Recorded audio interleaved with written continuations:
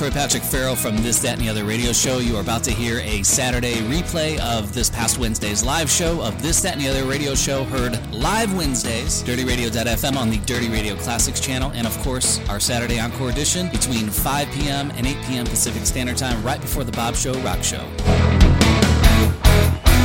Classic rock. Lady Evil, evil. She got me on the break. Rockin' on land, everybody's waiting, get crazy. Dirty Radio Classics. On the edge of a broken.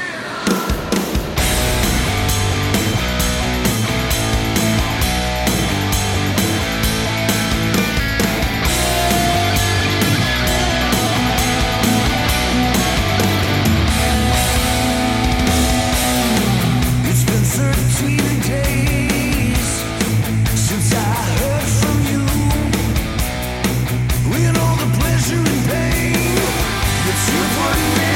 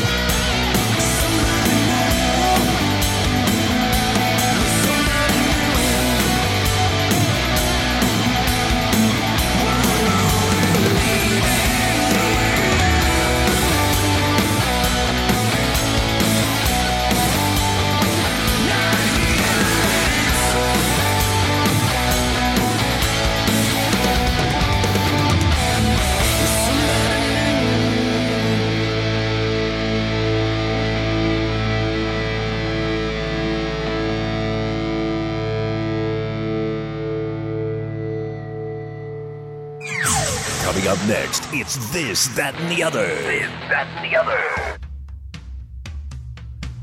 Hey everybody out there in Radio Land, this is Joe Exotic. What's more fun than having a big old tiger bark? Listen to This, That, and the Other on DirtyRadio.fm on the Dirty Classics Network. Someone's going home if we don't get this right. Dirty Radio Classics. Hello? Mitch LaFon, Yes. are you prepared to come on the air right now on This, That, and the Other radio show? Or are you going to hang up on me? Ha! I'm going to hang up on you. Oh, come on, Mitch. Oh, Mitch LaFon hung up on me.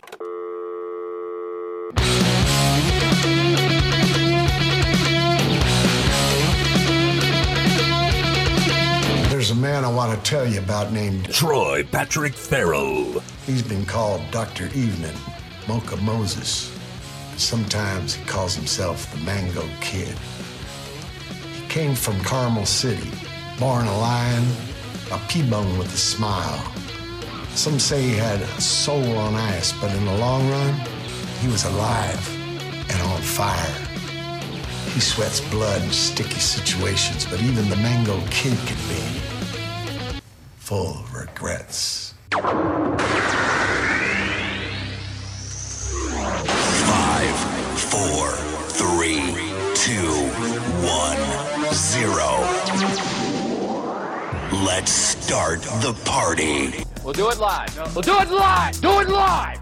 I'll write it and we'll do it live. Welcome to This, That, and the Other with your host, a true rock god, Troy Patrick Farrell. Now get ready, because here comes the host, We'll do it live. Okay.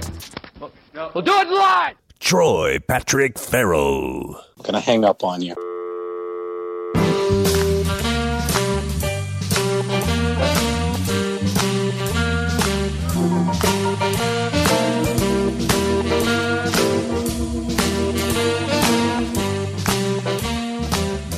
Oh, yeah, you are turned up to This, That, and the Other radio show. Troy Patrick Farrell here, live and alive, 2 to 5 Pacific Standard Time.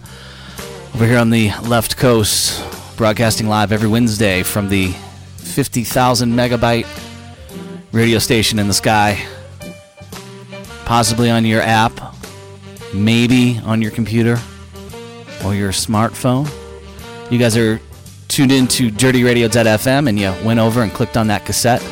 Or you swipe left for Dirty Radio Classics. And ham Andy, here I am, Troy Patrick Farrell, with another edition. Jam-packed today. Probably going to keep my rants down to a minimum, because we got 2 great guests. That's a lot of pressure, guys. If you're listening, James Kotak, former drummer of the Scorpions, in the band for 20 years, and was let go about 4 years ago. We're going to talk about all that stuff. He's had he's a very outspoken dude, and he's the perfect guy to come on this show. So we're going to talk some drums, we'll talk some Scorpions, we're going to talk Kingdom Come. They are back. However, just like everybody else, they've been sidelined for 2020, but there's been some recent developments about some new music, and we'll talk about that as well. He's also got another project. Of course, we'll be spinning lots of great stuff from Scorps, Kingdom Come, all these bands. His son's a drummer, Miles Kotak, in a band called the Bad Sons. We're going to spin one of those tunes. Who else does that? I do tons of research, kind of, sort of. In the 4 o'clock hour, if you're on the left coast, Stu, I just have to prepare you. I don't want to say the whole name and freak you out. So Stu Mundell. He put the Stu in stud. Puts the person in personality. He's the Pursuit Pavarotti, the aerial photojournalist for Fox 11 News. He's coming back on the show. He posted earlier for some songs, so we're going to play some of his friends and fans and followers, some of their song suggestions. He's got a rock and roll fan base. And also, we all share the affinity for pursuits, and there is nobody else that can call a pursuit better than Stu Mundell. So we're going to talk about the transition from CBS over to Fox 11, Good Day LA. He's doing a different shift, but still seems to be up in that goddamn helicopter. anytime I tune in, which is great. So it's always good to hear a friendly voice and see a friendly face. The almighty Stu Mundell coming up in the 4 o'clock hour. James Kotak's going to be coming on in about 20 to 30 minutes. So we're going to be hitting this hard, quick. And, I'm going to keep the babbling down to a minimum. We're going to let our guests kind of fill the space today and tell us what's going on. James Kotak, Scorpions, Kingdom Come, and Stu Mundell. I am Troy Patrick Farrell, your host, every Wednesday from 2 to 5, live at dirtyradio.fm on channel Dirty Radio Classics. I would tell you how to tune in and how to get here, but if you're listening to this, you already figured it out. So we've got some of the smartest listeners in the whole world, I might add. And, I guess that's it, man. We're going to get out of this and get this going. Play some Scorpions, going out with a bang. This was the last album they put out. And, James Kotak, my next guest, played drums on this track. So, we're just tying it all in together. Appreciate you guys checking this out. If you guys are new listeners, what we do is, the show's called This, That, and the Other. And I typically like to peel the onion with guests. We talk about some stuff. James Kotak got arrested in Dubai. We're going to talk about that. Did he spend some jail time there? He's very active on Twitter, very outspoken, and seems to really engage friends and foes over there. So we'll talk about some of the things he puts up on his Twitter and kind of get behind some of the thoughts. Sometimes you can't express yourself in 144 characters. So we'll see if we can get some of the meanings behind some of his controversial tweets. This is just what we do here. All right, This, That, and the Other radio show, Dirty Radio.fm, Dirty Radio Classics. And, hey, I'm Troy Patrick Farrell. Here's some Scorps.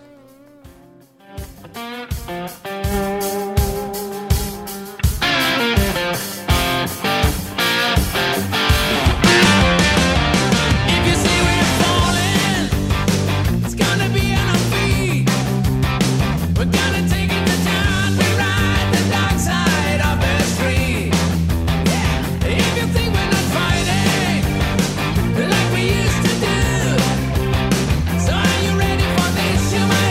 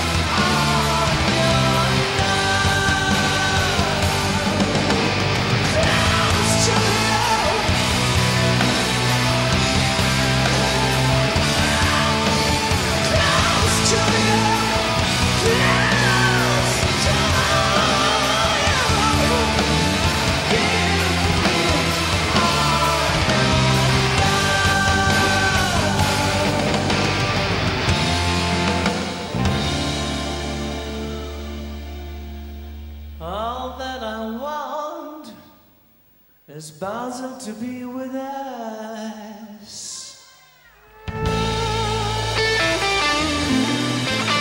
Yeah, What Love Can Be, Kingdom Come, with our next guest, James Kottak, coming up on the drums there. Here's a little bit more of the Kottak catalog.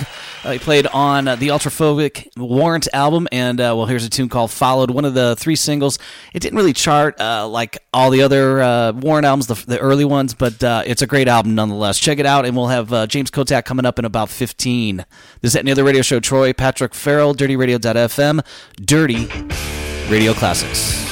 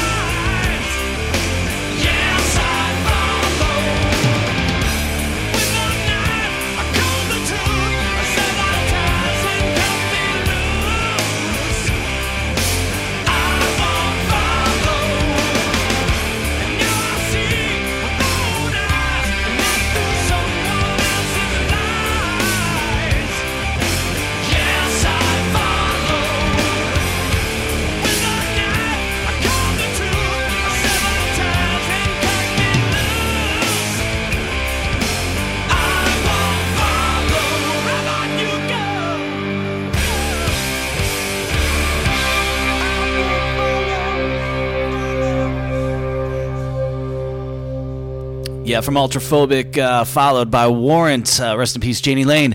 Coming up next is a song called The Way by New Revenge. And this band's got Kerry Kelly, who's in 18,000 bands. Also with, what other band is he in? Night Ranger. Good dude. So this has got James Kottak in here, Kerry Kelly, Tim Ripper Owens, formerly of Judas Priest, and Rudy Sarzo, who's in 19 million bands. So check this one out. We're spinning this one hot off Golden Robot Records. Came out earlier this year, but probably not on the radar just because nothing really is. It's a weird year for music, but let's check this one out. The Way, A New Revenge, James Kottak on the drums, coming up in about 10 minutes live here at This, That, and the Other Radio Show. Troy Patrick Farrell, DirtyRadio.fm, Dirty Radio. I said this already.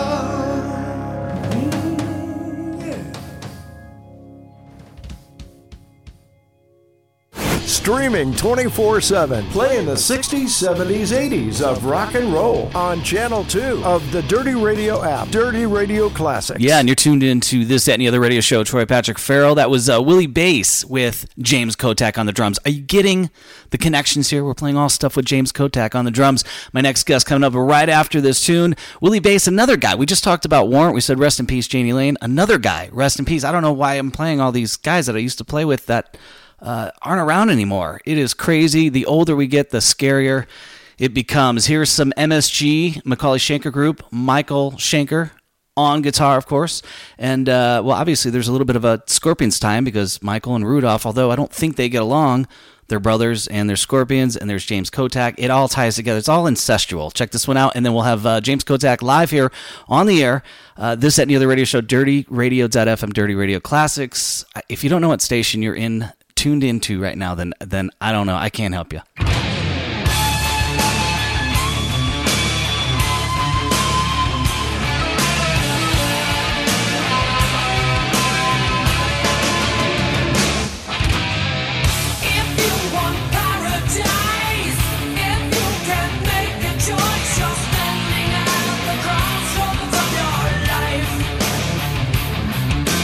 Something's gotten hold of you. You can't think straight. What can you do?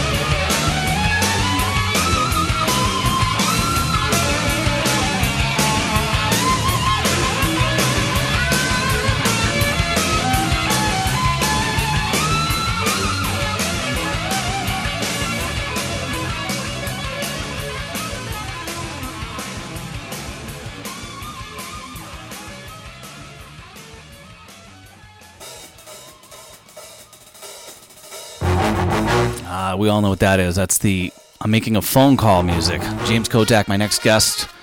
Let's just kind of run down the creds here, the resume. What do we got here? Buster Brown. That was a pair of shoes. It's a band. Montrose, Kingdom Come, Warrant, Scorpions, Kotak, his own band. I think he played guitar and sang in that one. And his former wife, Athena Lee, Tommy Lee's sister, played drums. There you go. And then they had a child. They had two, I think, but one of them plays drums in The Bad Sons, which we're going to spin after the interview. So we're going to talk to James right now. We're going to ring him up. This is the ringing up music. See if he's answering the phone here. Hey, baby. Is that any other radio show? This is the dial the guest music. All right, James, you ready for this, bro? Here we go. We're getting nuts.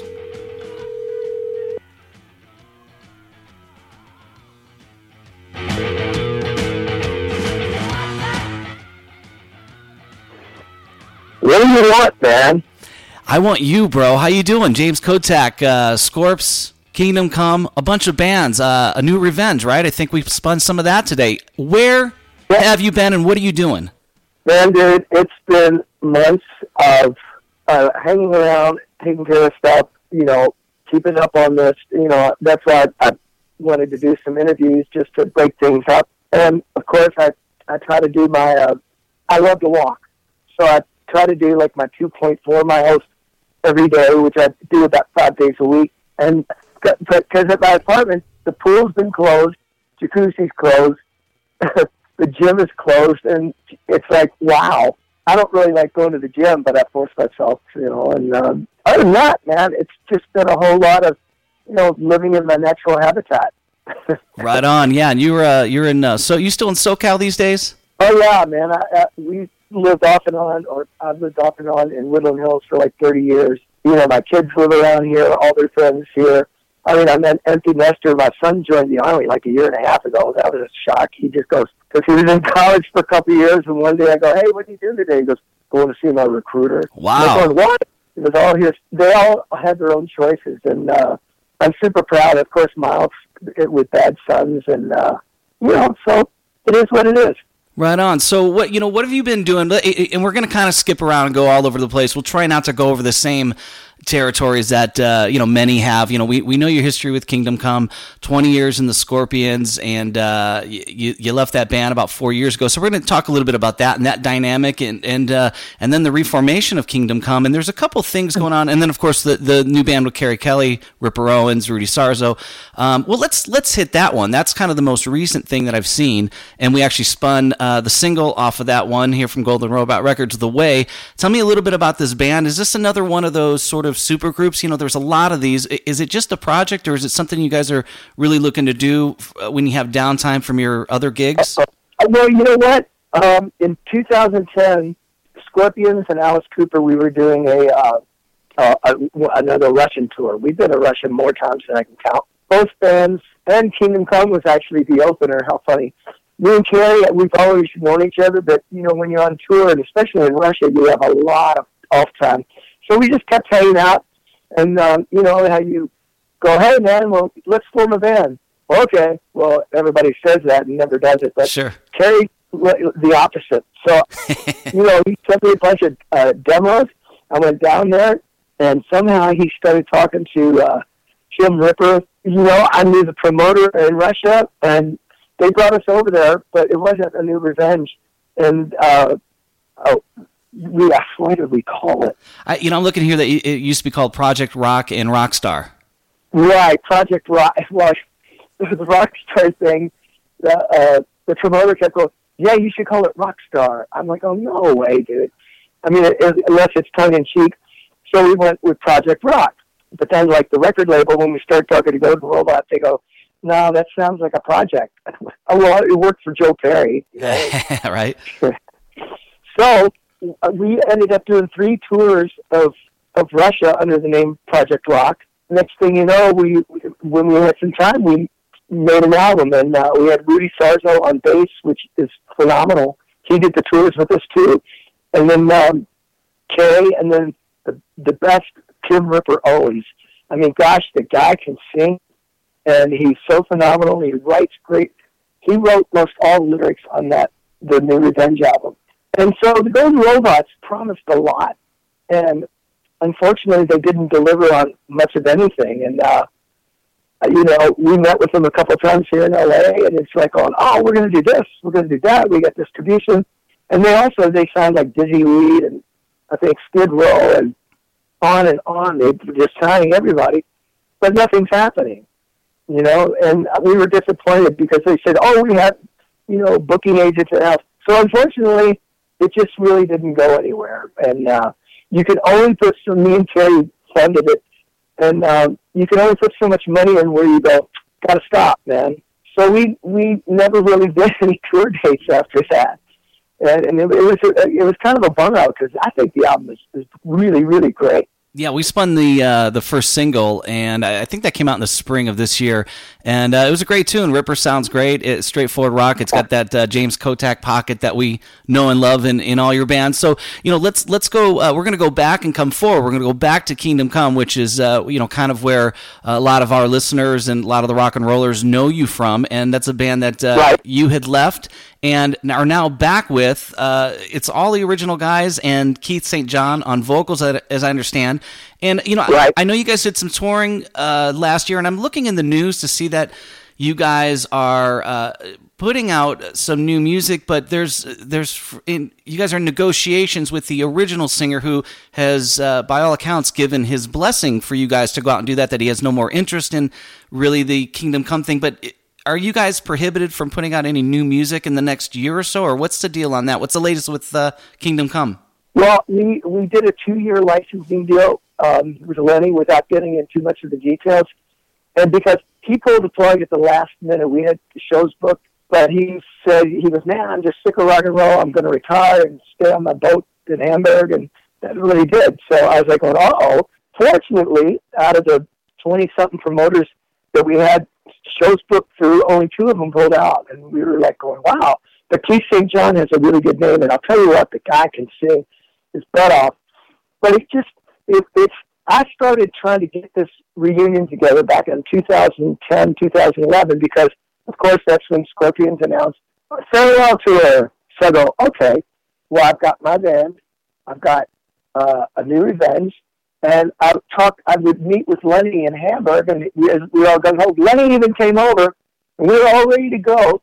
And Klaus, from Scorpions calls and goes, hey, James. I go, yeah, man, what's up? We were saying farewell. He goes, but we changed our mind. We're not saying farewell. We're going to do another album. And they kind of asked me to not play with anybody else. And I go, okay, I can respect that. I mean, gosh. So I had to pull the plug on all 3 of these projects. And it was a real bum out. Because, we had Lenny fly over, and we rehearsed, and we had a few gigs booked. And that's where Lenny kind of he goes, this is the last straw. He goes, I'm fed up. And then fast forward a few years, it ended with Scorpions, and fortunately I left on really good terms, and we're all still good friends. So, go back about 2.5 years ago, 3 years ago, that's when I really put whatever you say, we really got on it to get Kingdom Come back on the map, and we got some gigs booked. And once you book gigs, you got to get your ass together. So Keith came in and just knocked it out of the ballpark, but it's the original 4, me, Johnny, Danny, and Rick of the band, which is great. But, changing a singer is always really difficult, but it worked. Yeah, I've seen video clips, live clips. Unfortunately, I missed you guys when you were through town here in Las Vegas. But, Keith, he puts his own sort of stank on things, but, he really pays tribute to, the melodies and the vocal stylings of, he's been in Montrose, he's subbed in Lynch Mob, and he's just kind of one of those utility guys that can kind of sort of chameleon into any gig, but, really pay respect, but still he's got his own style, he's got a great bluesy voice, so it definitely lends to the old stuff, but I could see it going, forward as, not necessarily a newer sound, but, a little bit of a newer flavor with him moving forward. If you guys do track some new stuff, which is that sort of on the burner now to maybe track some stuff so when you can get out of this licensing deal and it expires, you guys can release something new and hopefully play some gigs next year? Of course. You know, we have quite a few songs just sitting there, and Rick is the master of riffs, and Danny wrote a couple of really great songs, and I've got a few songs, and, you know, so it's not like we're not consciously wanting to move forward. It's just legally sometimes you can't. It's really messy in rock and roll. It's always like this. But, you know, we're just being patient, and especially with this year just flew by. We had so many gigs booked, and like we were doing Sweden Rock, and we had about 8 festivals throughout Germany and Czech, and just like, wow, man. So everything just got moved to 2021. You know, it really is frustrating when you can't play. You know, we've been in Vegas, we played at Count's Place a few times, and got a great reception, and we've played here and played there, and, you know, we went everywhere. We actually did the van tour. The old days. Yeah, man, but you know what? That's the way, you know, the guys are like, hey, man, let's do whatever it takes to get out there and just go for it. So we got over the hump, and that's what we had to do, and here we are now. Was it, you know, you talk about being in the van, was it a little humbling because, you know, being in the Scorpions for, you know, 2 decades, traveling, you know, first class, you know, in the bus, if you guys are, you know, doing a tour of the States, you know, the A-list hotels and all that stuff, you know, because sometimes some people can't come down from that and get into the van. They just, they can't do it. You know, maybe it's physically or mentally or emotionally, spiritually, you know, but, you know, sometimes it's also kind of fun just to get in the van, pull your trailer and kind of do it like you used to, you know, growing up and making your way up the ladder. Was it humbling for you or was it a good time?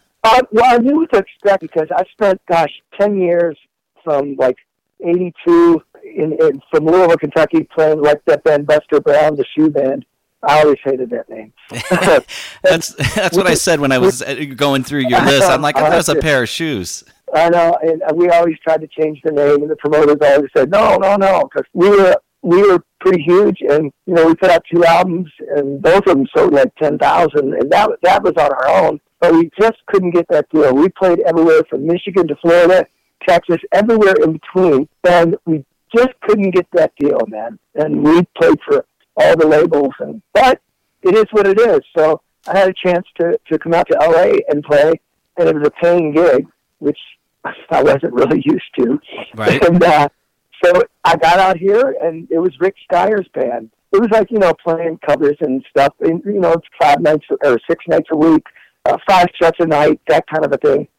But it's great to come to a paying gig. So I did that for about 6 months, and then that's when I hooked up with Lenny. I didn't hook up with him, you know what I mean? Yeah. Yeah. So that was sort of the you know, foundation for the Kingdom Come band. Yeah, and it was actually you know, I had auditioned, and I was really proud that he auditioned like about 55 drummers. And I remember pulling up to the rehearsal place, and there was like 10 drummers out there with all their drums and everything. I'm like, oh, God. But somehow he and I made a connection, and so we did that. And then Danny and Johnny came in, and then I convinced him to bring Rick in. Voila, Kingdom Come. And from there, we, you know, started putting all the songs. And Lenny wrote the bulk of the stuff. We contributed it to a few songs. But then, you know, we got the producer, Bob Rock, came down and did pre-production with us. It's like, that was pretty cool. But at that point, he wasn't the Bob Rock you know now. You know, he used to engineer for Bruce Fairbairn up in Little Mountain. We went to Little Mountain Studio. And so from there, you know, it was a lot of downtime. And I wasn't used to that because I was always playing. But it is what it is.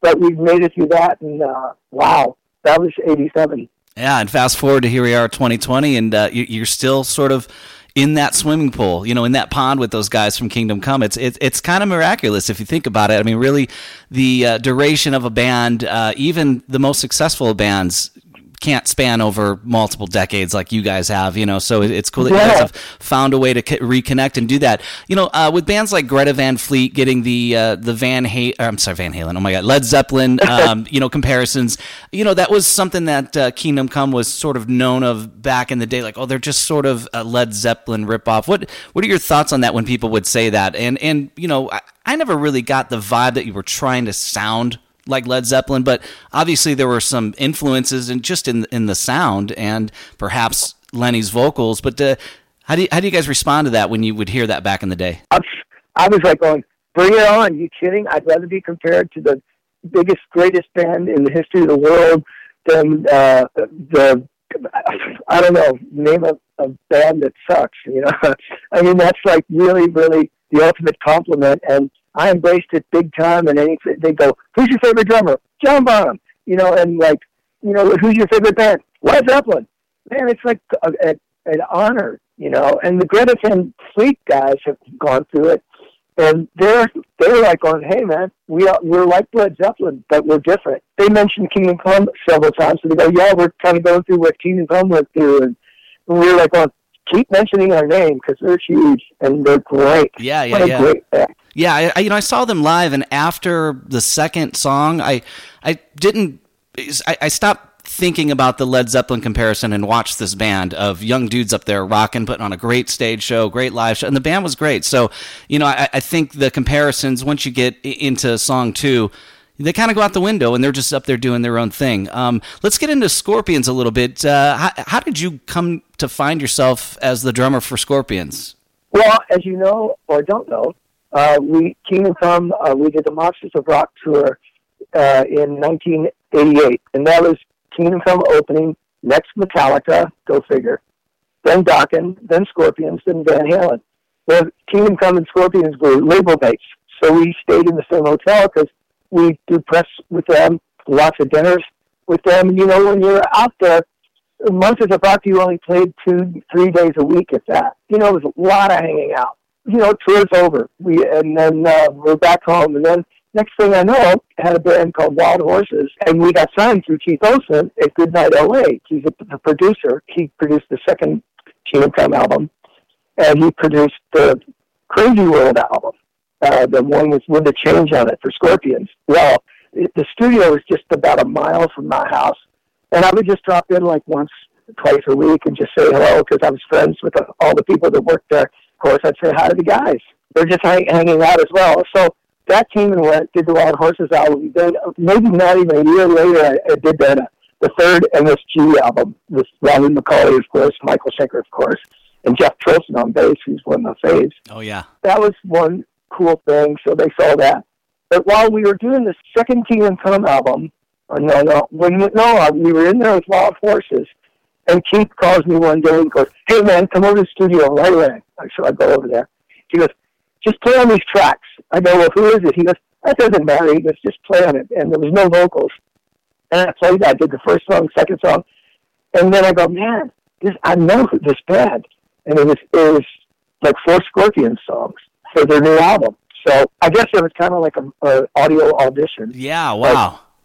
I didn't really audition. They just kind of, I got a call one day from the manager going, "Hey, would you be interested in coming over and playing? The guys would like to have you over and have a play." I go, "Well, of course." So a couple of weeks later, I'm in Germany, and we played, and we kind of got down to business. I stayed for a few weeks, and just one thing led to another. Then it was like, "Hey, we're doing a tour in starting in May. You want to do it, right?" I'm like, "Oh, of course." And the cool thing is, from all my club days and playing, Rock You Like a Hurricane, and knowing like you know that we play in cover bands. Sure, I just played Scorpions 2 nights ago in Pahrump, Nevada. So I was like, yeah, man, Scorpions. But yeah, I mean, it's got to be kind of you even though you've been doing this business for so long, you're up there playing Rock You Like a Hurricane. There's got to be something about that's you kick yourself a little bit. Oh, dude, I'll never forget our first gig was in like El Paso, and man. Okay, we've rehearsed, we were there, we were hanging around, but that feeling when the lights go down and the crowd goes, wow. That's when I got a cold chill, and I got a little nervous. But as soon as we started, man, it was over, and we just plowed through that set. I'll never forget it. It was like celebration time. The guys were thrilled, and I was thrilled. Then it just went on and on and on. Of course, the first year or two was still like a trial era. Sure. Where, "Hey, man, you're playing drums for us." I go, "Yeah, well, what's next?" They go, "Well, we're going to do an album." Okay, that's great. So I flew to Austria and started on that Eye to Eye album. Wow, it just kept going and going, which I'm so thankful and grateful for. And I have to say, those guys, they're the nicest guys. they always stuck by me when I had, because it's up and down, up and down. Sometimes things are great, sometimes they're not. They were always the best, and still are. Let's talk a little bit about those downtimes and your exit about 4 years ago out of the band. How did that transpire? I know, like in 2014 there was an arrest, and if you can talk about it, I wanted to find out what happened, because you were arrested in Dubai and they threw a handful of charges at you. Did you ever actually? Because I believe you went there and actually had to appear in court. Did you ever serve any jail time in Dubai? Yeah, their laws are so upside down compared to ours. Very different. I ended up having to stay 33 days. It's so crazy, though, because when I got in there was one American guy in there, and the jail was at the airport. I never went anywhere. I stayed at the airport the entire time. Oh, wow. Was it just because it happened at the airport, and so, or is that their normal jail, or do they have a separate jail for other things? And was it nice, or was it trippy? No, it was clean. No, it was clean, because they had a cleaning crew. The inmates had to clean every day, and I was never like in a cell. My bed was in a cell, but the cell door was never closed. And you could walk around there freely, which I did, man. I'd do laps around that place. Yeah. And the place held like about 160 people, but there was only like 50 there, so it wasn't all jammed up and crappy. It sounds worse than it is, but the thing is I'd been sober for months, but on this time, we were flying, it was an overnight flight. It was just me and the bass player, and we had like 3 days off, and I go, and the girl comes around and just sits a glass of wine on that table. I go, and I'm watching movies, so I go, yeah, why not? I'll just have a few, which I did. Yeah. But, on Gods of Flame, I wasn't plowed. Pavel, our bass player, was always telling jokes, so we were laughing our butts off. Somebody was supposed to meet us there, and they didn't. And we ended up in this terminal where, you take the bus. We come to find out it was the wrong terminal. Anyway, and we're laughing our butts off, but, we're the loud Americans, and everybody there is really super conservative. Sure. It was just a big misunderstanding. And then even when I got taken over to the jail, the American guy who was in there did the translation. He goes, "Oh, yeah, you'll be out of here tomorrow." I go, he goes, "Yeah." He goes, "It's just because you were drinking. Because in Dubai, you have to have a license to drink." I said, "You're not." How do you apply? Even tourists when they're traveling through an airport, how do you apply for that when you're traveling? Man, it's funny. The airport is set up. There's parts of it which are Dubai, and parts of it which are neutral or generic or whatever the word is. And it was just wrong place, wrong time. Sure. These guys just came out of nowhere, and that was it, man. They hey, walk out here with us. I go, all right, cool. Then they go, okay. No, can you walk with us over here? Okay. Not thinking, because I didn't know all this at the time. And then they had their little cop police house right in the middle of the airport. So they go, well, can you come in here? We want to talk further. So once I was in there, I was totally effed. Yeah, they had you. Was there any substantiation to some of the accusations? I mean, they said that you were intoxicated and being disrespectful. Was there any of that? It said that you had made some objectionable comments about Muslims and something like that. Was any of that stuff substantiated, or what? What were you actually charged for when you had to get the 33 days in the timeout cell? Well, the drinking, I admitted to, said yes, guilty. Insulting Islam, I said absolutely not. But the one thing was, I went up, because I told Pavel, our bass player, I go, something's not right here, man. I think we might be in the wrong place, which we were. So I went up to the girl and go, here's my ticket. She goes, oh, you're way in the wrong terminal. This is Terminal 1, you need to be in 3. And she goes, yeah, and I don't think you'll make your flight tonight. And, I didn't yell it, but I go, what the fuck? And then from that, she called the police. Just from that. Gotcha. But I didn't direct it towards her, but they don't think like we do. Like, we just say it in passing, Sure. Yeah, go ahead. Well, I was going to say, you guys you probably had some concern because you were traveling to, I believe, Russia for a gig, right? So now you're being held up. You're in the wrong spot. You got to and she's saying you're not going to make your flight. So I can see where you might have some concerns about what's going on because you have a gig to make. Is that what I understood? Right. Well, we were actually traveling from Russia, and we were going to Bahrain, which is we were playing at the Formula One race or something like that. So that was a real screw up on my part because they, I thought for sure, I'll be out of here. So I'm talking to the tour manager. I'm like going, yeah, man, and they said, I'll be out of here. Blah blah blah, blah blah blah, blah blah blah, and it was a disaster because they ended up having to fly a drummer in, and it was really shocking. But fortunately, there weren't any other gigs booked. So. Gotcha. So you just had missed the one. Did you sort of get a little bit of a scolding from the band because that happened, or was it just what was the vibe from those guys? Missing a gig like that. Well, it was terrible.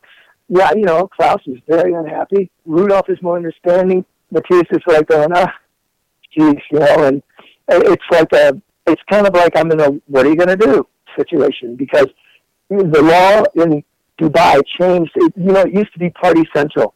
They had a Hard Rock, they had a this, blah, blah, blah, in 2006, 2008.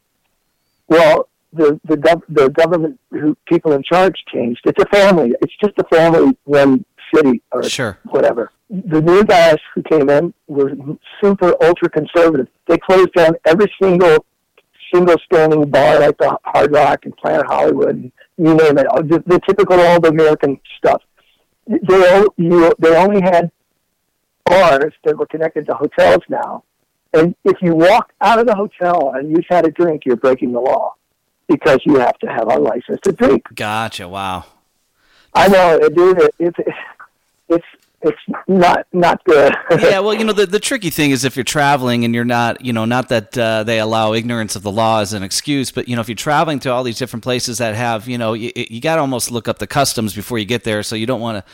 Because if you spit, in South South Korea or something like that, they or steal something, they chop your hands off. Or what I mean? There's crazy stuff out there that it's just we're not in Kansas anymore, kids. So so moving on from 2014 with the incident in Dubai, you find yourself not knowing at this point in time that you have 2 years left with the band Scorpions, and how did you find yourself not being in that gig anymore? I mean, were you let go? Was it a mutual thing going, hey, I got to get some shit together here.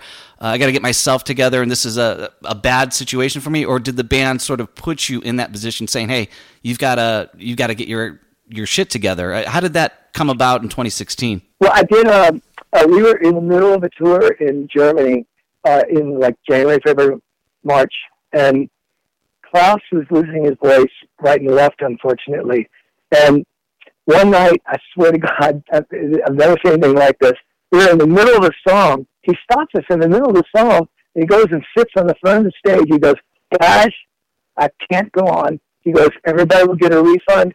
He goes, my voice is terrible, and you don't deserve to pay to see me half-assed. And I was like, oh, wow. So that was that. And then I was mostly sober, but then messing or dabbling here and there, because again, there's so much time. And, face it, I have the gene, I'm an alcoholic. But, so, Matthias goes, hey man, we've got 2 months off. He goes, why don't you just go hit a rehab? I go, okay.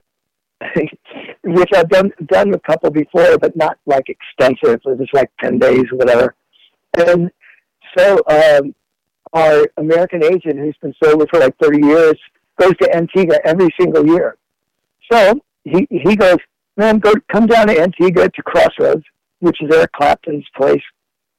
And I go, okay. And I went down there, man. It's gorgeous. It's beautiful. There's only the place held 32, and there's only 12 people there, 7 counselors. And so I was booked to stay there for 30 days, go home, let's start back up the Scorpions. And then I spoke to one of the guys in the band. They go, yeah, well, you know what? We're not playing till just to back up, this is early April. He goes, we're not playing till late May. He goes, if you want to stay, you can. So I stayed 2 more weeks. And I stayed 2 more weeks. And by this time, it was they were in a jam because they didn't know how it was going to come out. But I had the counselors write letters to them and all this stuff, and I was on the up and up, man. It was a really good experience, man. That place is awesome. So they go, man, we have to get a backup drummer. So that's when they go, look, we're going to have Mickey play the next few shows until you get out of there, and then we'll take it from there. I go, okay. So I ended up staying like 92 days. Wow. It was great. It was like a reboot. I was like suspect. I go, wait a second. You're going to have Mickey? I'm not dumb. I've done this rock and roll thing a long time. Sure. But I asked them straight out. They go, no, man, just Mickey's filling in, da-da-da-da-da-da-da-da. So I got home, like, after the 92 days, came back here, chilled out, and I spent the next, 10, 12 months sober. And, that was good. But it wasn't until, I think November of 2016, I'd gotten home in July. I didn't think anything was wrong. And then the guys called and said, you know what? Our hands are tied. We don't know what to do. We're nervous. And, in one of the guys' words, it's like, well, look, man, we're too old for this. They go, and I understand. So it was just a culmination of things. And, they were self-managing, too. The manager died a few years earlier, and the tour manager died. And it was kind of messy, and nobody really knew who was driving the car, Yeah. But, you know what? It was a big-time learning experience. So after that, it sunk in. It wasn't like, oh, my God. It was a really odd feeling. It was almost kind of like a release in a way. But it's also like going, damn it. And that sounds really weird to say, but, man, there was a lot of water under the bridge after 21 years. And I'm not complaining. I'm so thankful that I had all that time with them. I mean, that's like, 21 years.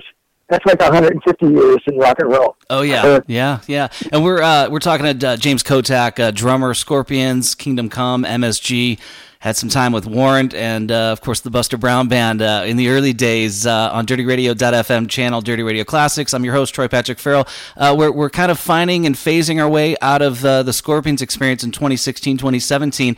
How have you been since then? So you found yourself sort of having to battle the alcohol demons. You went and found yourself in Antigua at the Crossroads so you can sort of separate yourself from that and get yourself in the right mindset. And then you exit from Scorpions. We talked about how you have, sort of reignited Kingdom Come and that there is more to come next year in 2021 by way of some new music potentially, as well as some more live shows once everything gets back to normal. But how are you doing as a person and with the battle with alcohol and the things that have sort of gotten in the way occasionally in your life? Well, it's a funny thing. I did once I left Antigua. You don't just stop. I had outpatient therapy like 3 days a week, which I really enjoyed. I actually enjoy like the group therapy and the one-on-one and all this stuff. And I mean, because it gets pretty deep, and you learn a lot. Of course, I'd much rather be in the Scorpions, but I mean, like right now, there's nothing going on. And, sure, man. Even when I was leaving the band this time, or when that happened, they were totally already talking then about going, yeah, this should be our last tour this year. So I was like, oh. But I'm totally regretful about, drinking, period.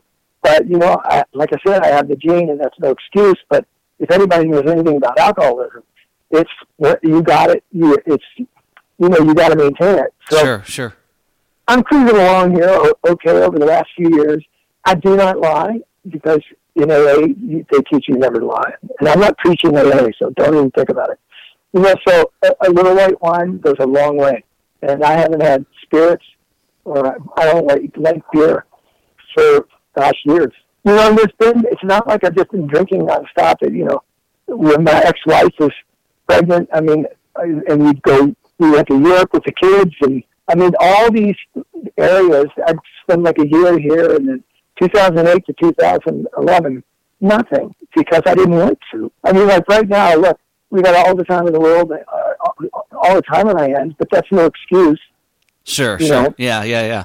No, but it's easy to fall into the trap because, the times that you get with your friends, which, is kind of far and few between these days, especially in LA. I guess, one of the good things is that you can't really just go out to a bar or be social because there's nothing open. So that'll take that sort of urge off. But let me ask you this.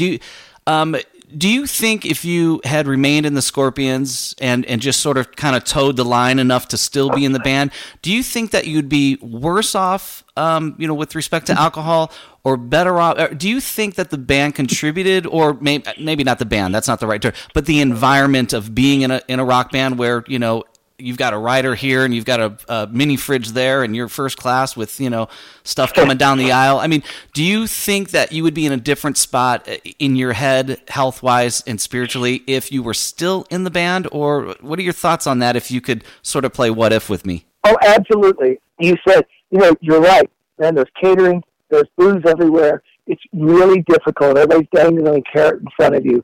You go out, you're going out to the cars, and, here's 40 people, you sign their crap and somebody gives you a bottle. It's like that happens all the time. And I'm a pretty disciplined guy when it comes to music and rock and roll, but in my other departments, I can be not so disciplined. But I think if I were, because part of my deal with them was to not be drinking. When I re-entered the band after the goodbye debacle, which I call it, I think I'd be much better for it. But it is really difficult. After every show, we go back to the hotel, we go into whatever room, and here comes, they're all ordering drinks, and I'm going, gosh, but it's, it's hard to sit around the table because, dinner over there is like 3 hours long. Yeah. It's an event. Yeah, even at night, man, we get back and, you know how it feels after a show because you play when it's like you're just starving sometimes because you can't really eat too close to the time you play. Of course. And then everything. The other thing is I spent days and hours and weeks on a plane commuting from LA to Germany or wherever.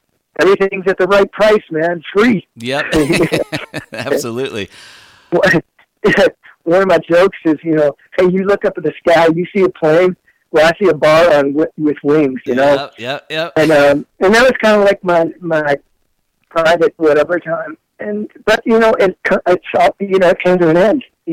However, I didn't really wait around hardly at all after I kind of got the word from the guys.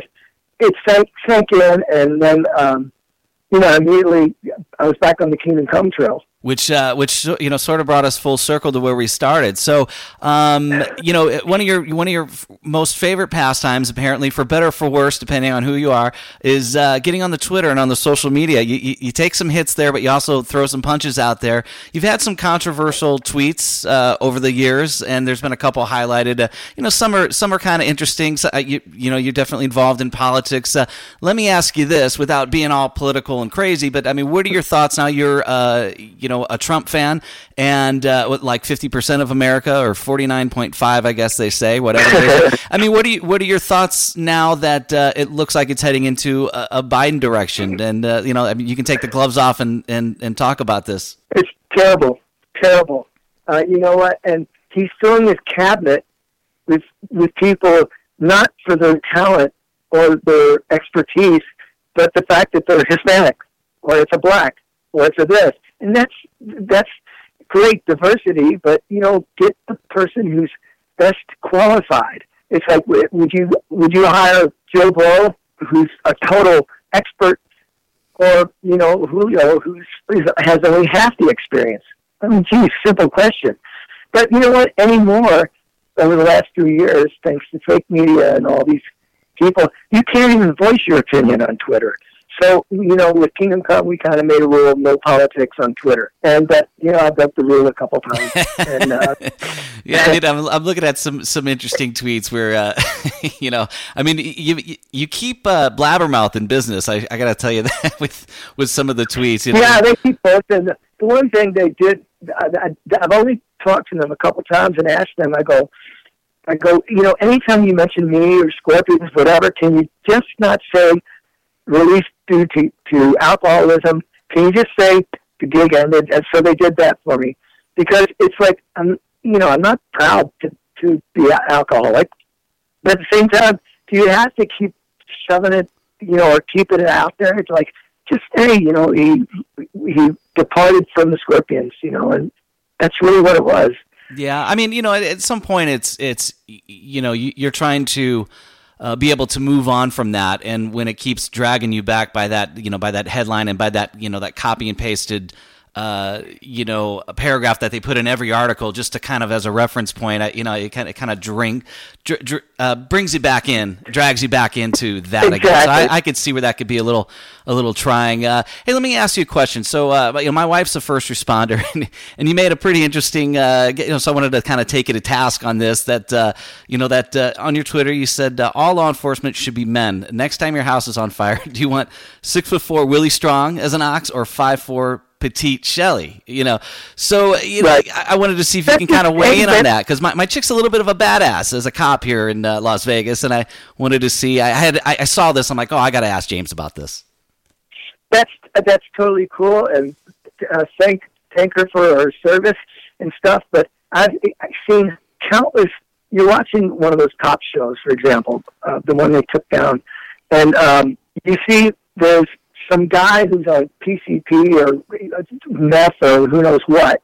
And he's like Superman, and he just mows down these women. I hate to say it, but I said that somebody brought it up to my attention, and I was actually responding to somebody about that, and it was just a thing because my girlfriend's sister-in-law, she's a cop, and her brother was a cop. That's totally cool, but really, I mean, I'm just being, you can't even be honest or give your opinion without people, taking you to task, like you said, that's nuts. You should be able to say, but you can't do that anymore. Yeah, well, I wanted to, because on this show, This, That, and the Other that you're on, my guest, James Kotak, Scorpions, Kingdom Come drummer, you have more than 144 characters here, so I wanted to give you an opportunity just to kind of explain maybe where that came from, because it didn't say that you referenced answering somebody about it, but I think it was in reference to the wildfires that seem to happen every few months in California. And I get the sentiment about it, but I just wanted to have you weigh in a little bit more on that, since there was no limit on how many characters you could use on the show. You know what I mean? So let me ask you this before I let you go. What is in the next, and let's say in a perfect world, things sort of turn the other direction and start opening up, and we're able to do live gigs in the next, probably 12 months is what we're going to need. What does James Kotak see himself doing in the next 12 months, or hopefully doing in the next 12 months? Well, like I said, we had shows booked this year from March all the way up to December. So what they did, the promoters and our agent, they just basically took everything from 2020 and they just moved it all to 2021. So like when we do Sweden Rock in June, we're on the same day, the same time. So that's kind of smart on their part.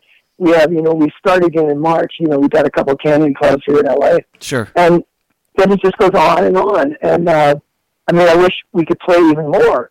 But, I hate to say it, but money's really tight with a lot of clubs now, especially more than ever. Oh, yeah. I mean, I don't know how these places are going to stay open. Yeah, well, the ones that are hanging on are, I don't know that they've got much time left. There's been a lot of movements, Save Our Stages and Neva, I believe. And, they're putting on live streams to try and raise some money for, these venues that aren't getting any funding or any government help. But your governor in California had no problem getting $1 million from the federal government for his businesses, Governor Newsom. So we've got the same problem here in Nevada with we're not big fans of our governors here in Nevada, as I believe you guys are in California. Yeah, I just don't understand. Nothing personal to anybody out there. With the disaster in California, for example, this just in LA, the homeless is grown astronomically. Mayor Garcetti, Democrat, does nothing. They're doing nothing. And they say, oh yeah, we're building houses. Well, you know what? Be more creative. Transform there's countless empty elementary schools. Just transform them into 4 beds in each room, whatever. Everything's there. They just don't. They want to build housing that is $750,000 a unit. That makes zero sense. Yeah. Well, if nothing else, I feel bad for most of these people because a lot of them, they're just mentally ill. Most are drug addicts, And most of them, they don't want to go anywhere. They want to stay on the street. Yeah, it's kind of what they know. Yeah. For better or for worse, it's what they know. You know, the last time I was in LA was earlier springtime, and kind of drove through the old hood in the valley, and I got to tell you, man, I was shocked at all the tent cities, in and around North Hollywood, Tahunga, all those areas. I was just like, what is happening here? I moved out of there 6 years ago, and man, that place is so far gone. It's not even in the rearview mirror anymore. I'm really scared for my friends that live out there, and most of them fortunately live in nice pockets. But the homeless camps are setting up in Beverly Hills, and I mean it's. And you know what? You can't do anything about it. They unless they're caught stealing from somebody, you can't move them. They literally once they set up, they're there. The cops can't do anything because I live in a pretty nice area, Woodland Hills, just about a block or two away. There's a cul-de-sac, and here we got And I used to walk over there and walk by the river. I can't do that anymore. It is a dump. The police were there one day, and I went up to him and I said, "Man, can't we get these guys out of here?" And he goes, "Well, you can call 311." He goes, "But our hands are tied. We can't do anything." He goes, "That would be inhumane." Okay, so it's better to have them on the... Hey, we lose you? I think we lost... I think his battery ran out. He needs to put another quarter in here. James Kotak, I think... Oh, you're good. You're good. You're back with us here on this, That, and the Other radio show as we wrap up with James Kotak. Yeah, I mean, we're just kind of talking about life in around L.A. and kind of what's going on. We tapped into some politics a little bit, but yeah, we're seeing the same thing here in Nevada where, those homeless encampments are protected. You can't do anything about it, and it's I've seen the photos. It's not like, they're... listen, they don't have any resources, so they're doing what they can, which could be, using trash and boxes, and it's just, it's unsafe for them. It's scary for people walking by. There's needles, glass, weapons, people taking, exactly. People taking dumps on, and granted, I'm not in that situation, so I don't know how I would say, I certainly don't judge or criticize them, but I don't think I'd ever poop on the street, but that's just me. But it's tough times, man. I just hope things kind of get better for everybody, including us musicians, so we can go out and play some music and people can take their minds off of the chaos and see some entertainment. James Kotak, how do we find you in case we want to check out some of your controversial tweets or what's happening with Kingdom Come come 2021? Social media stuff? Yeah, the best way to reach you for updates on what you're doing. I'm James Kotak on Facebook, Twitter. I'm mostly on Twitter, not at any time lately. I've just kind of said screw it for a while. That's at Jake Kotak. And then I have my website, which is in reconstruction because I got lazy and didn't attend to it. And, you've got all this time, bro. You got to get it done. I know, man. I'm doing other things, but I got a guy who's starting on it, and that's the good news. And it's just a little bit of this, a little bit of that. And a little bit of the other, right? You could say that. Boom. Well, I just want to say in passing, I apologize to your wife if I offended her. Oh, no. I just wanted to add, no. There was no offense taken. I just saw that, and I was like, oh, this is something that resonates with me, so I wanted to ask you about it. Of course, I just wanted to give you an opportunity to maybe further explain it. That's all. We're good, man. Yeah, and also, Twitter, sometimes I think I'm responding to somebody, but it's just a tweet. And I just don't really pay attention sometimes, but I try to. But I'm also just chilling, man. I'm right now with the whole thing because I tweeted your show obviously today, and I will do so again. Yeah, right on, because this will replay in case you missed any of the James Kotak interview, which is on right now. My guest right now as we depart to get Stu Mundell from Fox LA on the show in the next half hour. The show replays in its entirety this Saturday, 5 to 8 p.m. Pacific Standard Time, DirtyRadio.fm, Dirty Radio Classics. And I'll put in all the show notes, the socials to find out what James Kotak is up to, but at Twitter, at J Kotak. It's just the initial J, right? Yeah, and also, there's some Kingdom Come links. I think it's Kingdom Come Band on Twitter. I can't think of them right now, of course. But there's about 4 Kingdom Come things you can check out, too. So other than that, thank you, Troy. Yeah, man. Thanks. I appreciate you coming on and for, being open and honest and taking some of the hard questions and driving down that road of some memories that, may not always be easy to relive, but we appreciate you sharing your experiences for the betterment of everybody else, maybe to help avoid some of the faux pas that you found yourself in. But I appreciate you being candid, open, and honest, and for kicking ass on the drums for the past 40 years, man. We're gonna spin some more from the James Kotak catalog as we transition into our next guest, Stu Mundell from Fox LA. James Kotak, man, have a great one, bro, and stay in touch, and I'll keep my eye out for future Kingdom Come. Next time we're in Vegas, we're hanging. It's a date, bro. Thanks. Have a great one, man. You too, man. Cheers. Thanks, Troy. Peace. Bye. Oh, yeah, James Kotak, and well, you know, we hit all the marks there, I think, and you know, I got a few minutes to play some songs. We got some requests, and you're tuned into This, That, and the Other radio show. Troy Patrick Farrell, my guest, Stu Mundell, the aerial photojournalist, the Pursuit Pavarotti, the Stu and Stud, and the sorry, Stu, I had to. Anyway, we're going to spin some more rock and roll here, and we'll be back with our next guest in about 30 minutes at the top of our final hour. This, That, and the Other radio show.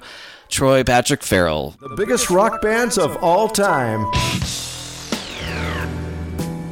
Dirty Radio Classics.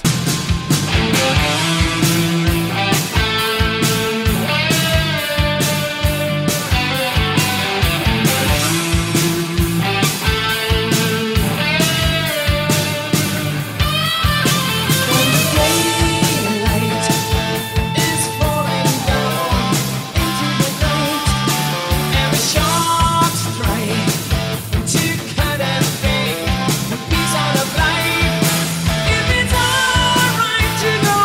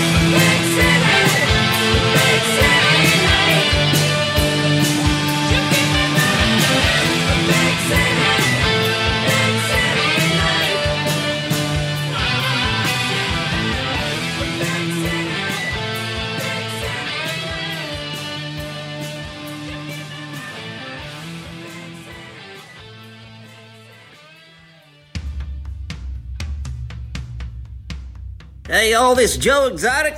What's more fun than having the world's greatest tiger park? Listening to This, That, and the Other on the DirtyRadio.fm on the Dirty Classics Network. Them cameras rolling? I'll do it again. Dirty Radio Classics. Yeah, tuned in, turned up here. Stu Mendel coming up at the top of the next hour here. 4 o'clock here on the West Coast, left coast here in Las Vegas. We got a little by request, Ryan Just, some Black Star Riders, Sex, Guns, and Gasoline. My 3 favorite things. Oh, God, it would have sounded so great if I pulled it off right. We're also going to play some more requests from the Stu crew that replied to his response with some great requests and some stuff that I found and downloaded, and we're going to be spinning that for you guys. And Stu's coming up right after the top of the next hour on This, That, and the Other radio show. Troy Patrick Farrell, DirtyRadio.fm, tuned into channel Dirty Radio Classics.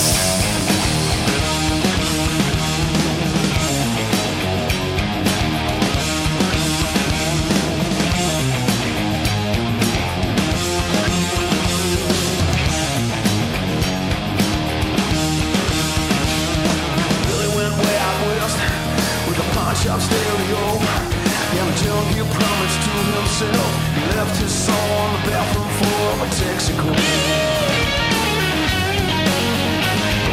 Tina was a blessing and a curse, an angel with a bullet in reverse. Devil met the devil, only got on jump. Black motorcycle bird, she was on the run. Before she was all grown up, sex, guns, and gasoline. Make a poor boy rich and with his elbow beyond. Love, hate, and kerosene. He's a dirty man, burn your conscience clean. Take it out on faith, like climate is sin. Sex, guns, and gasoline. Billy got a 38, make a Saturday night so special. At a highway stop that ran across his face from his jawbone to his temple.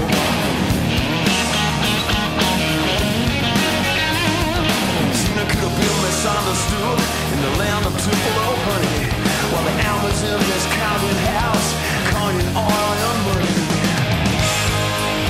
Before she was all grown up, don't you love no wild ways? Sex, guns, and gasoline. Make a poor boy rich with his elbow.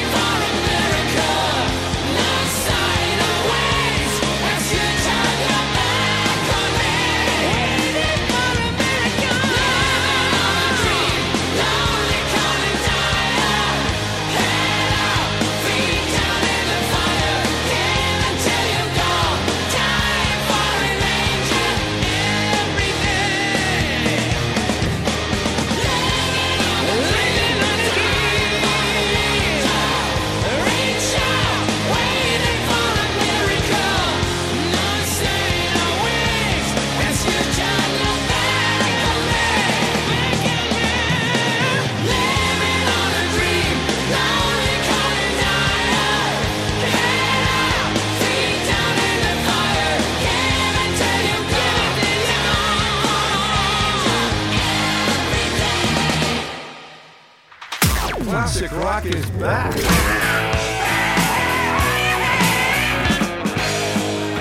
The boys are back in town. Just when I thought I was out, they pulled me back in. Classic rock on Dirty Radio Classics. Oh, yeah, and you're tuned into the This, That, and the Other radio show. Troy Patrick Farrell here, DirtyRadio.fm, Dirty Radio Classics. We are spinning in anticipation of the almighty Stu Mundell, our hero up in the sky, the aerial photojournalist from Fox 11, just as of this year. So we're going to talk about that transition from the CBS KCAL machine over to the new Fox LA, and, of course, Good Day LA, and just kind of see what's happening in his world.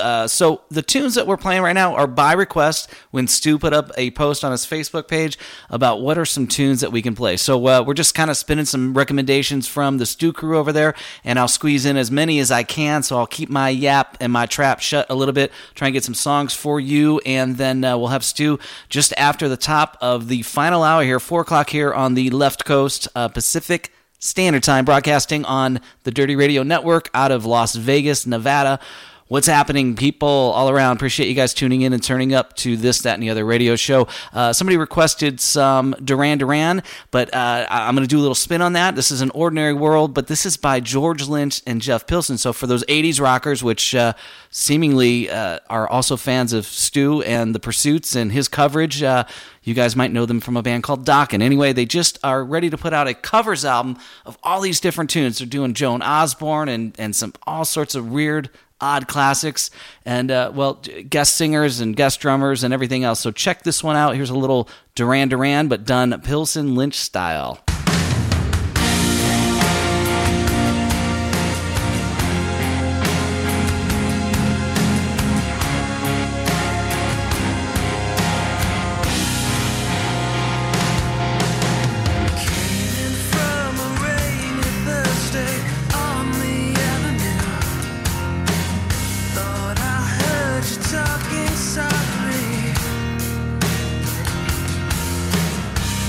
Turned on the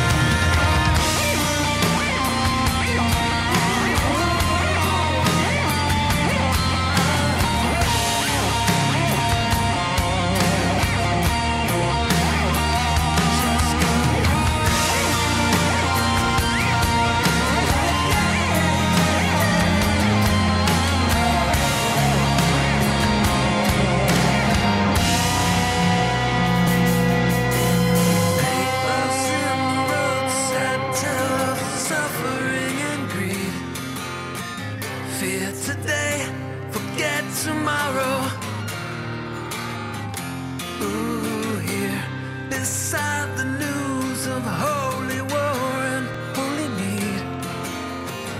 Ours is just a little sorrow talk. But I won't cry for yesterday. There's an ordinary world. Somehow I have to as I try to make my way to the ordinary world, I will learn to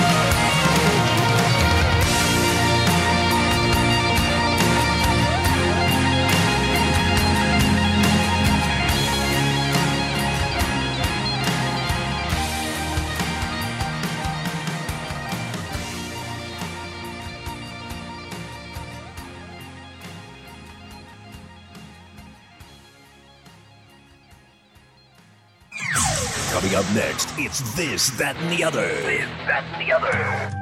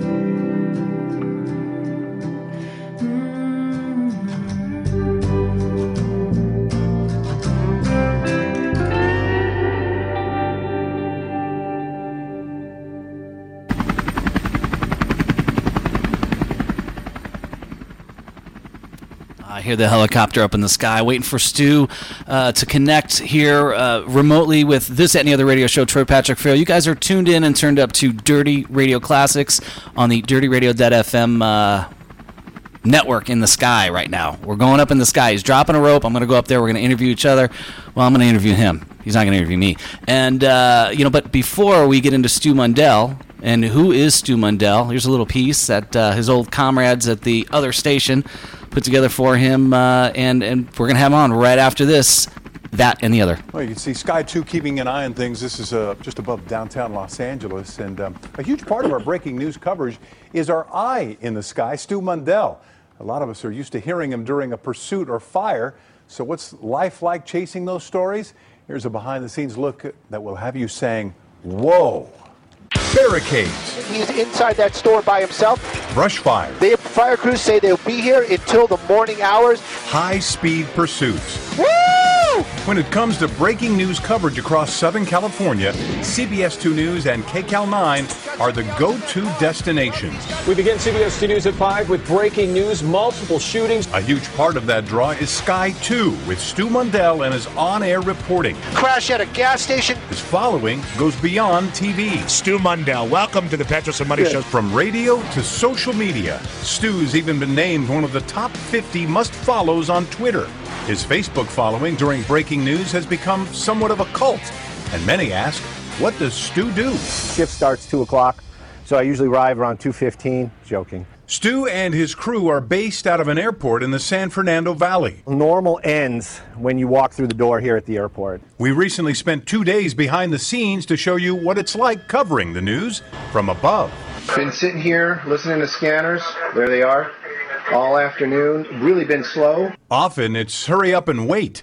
But when the call comes in and a story begins to break... What you're hearing back there is how a pursuit starts. As soon as I hear something, it's communication. You know, I call the desk calls me. Hey, what's up? Looks like LAPD is in the process of pulling over a silver Maserati. Sweet, we're on our way, bye.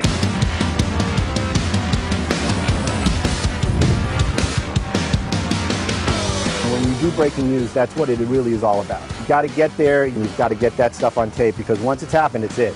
You know, there's no take two. And when he's flying, he's not alone up there. I do not fly the helicopter. I'm the camera. I'm all about getting those shots. Keeping Stu safe is the pilot, Marcos. Both work hard to make the best of every situation, and Marcos is keeping us safe, and I'm trying to make sure that we get the best pictures. They do always get the shot. But Stu has become known for his passion during breaking news. Oh my God, she's trying to take the LAPD cruiser. Every time I do a pursuit, I will get into it. When I have those expressions like the whoa, whoa, praying that it does not, whoa, whoa, whoa, whoa, whoa, whoa, whoa, whoa. A lot of times I think to myself, okay, next time I gotta ease up on it. It's not canned. It's something that just happened. And that is why viewers have come to not only trust Stu's reporting, but they also feel a connection. People say dream jobs. I never dreamt about it. I enjoy every aspect of it, though. I'm very blessed to be here, and I love the team. Live in Sky 2, I'm Stu Mundell. And live in Sky 2, Stu Mundell. What are you laughing at, Stu? This is your light, buddy. Our light. Literally, right when you came to us, the light just went out. And it wasn't me. My hands were here. But you know what? The piece was awesome. And I loved it. My pilot was, we can't see it, but we loved listening to it. It was so great. And, you know, you guys, it's a team. It's a team. It's always been a team. And we work so well together. And you got Mark in there. And of course, the anchors, you guys, you rock. You make it all happen. And I just thought it was amazing. Thank you so much. That was such a cool piece, and I wish the light would come back on. We thank you. And Stu's got to be like Vin Scully up there doing the play-by-play when stuff's going on, right? You know what? Hey, Stu, tell us how you started. I know, but tell people how you started. I started actually as a stringer. I was an independent news guy, and I came to Los Angeles. I lived out here forever. Came back to Los Angeles in '94. And I started as a stringer, and, you know, it was a shoe that really fit. Going to work was never work. And and it just kind of progressed. One thing led to another, and getting up here in the air, this is like the ultimate for stringing. I mean, we listen to the scanners, and we go get the news, and we get there, and it's all competition, get there first, and it is great. It is just, like I said, it was never really planned, but I am so blessed to be with you guys and working here at CBS and KCAL. Aw. Okay, Stu, Very humble. that's the @StringerLA sign. Yeah. You got a great wife too, Nicole. Shout out to you. And he's still mysterious because you always hear his voice. You don't get to see him, and we still don't get to see him. Hey, Stu, one more thing. Boom! Yeah. Boom! This just happened. Thanks a lot, Stu. We love having him. He's the best. He's a great guy. So if you go to Stu Mandel YouTube and you type in Stu Mandel, somebody put together Stu a pronunciation of his name. That is what you're hearing right now. How weird is that? That's how cool this guy is. Stu Mandel. Let me get my telephone hooked up to the Helio up above here. We're going to connect to Stu Mandel right now. Isn't that weird? It's eerie. Stu Mandel. That freaks me out. Anyway, let's see if we can get Stu on the line here. The Ace of Spades. Calling him right now. Got my tin can all ready to go. See if we can get him on the phone here. Boy. Hey, Stu Mandel. How you doing, man?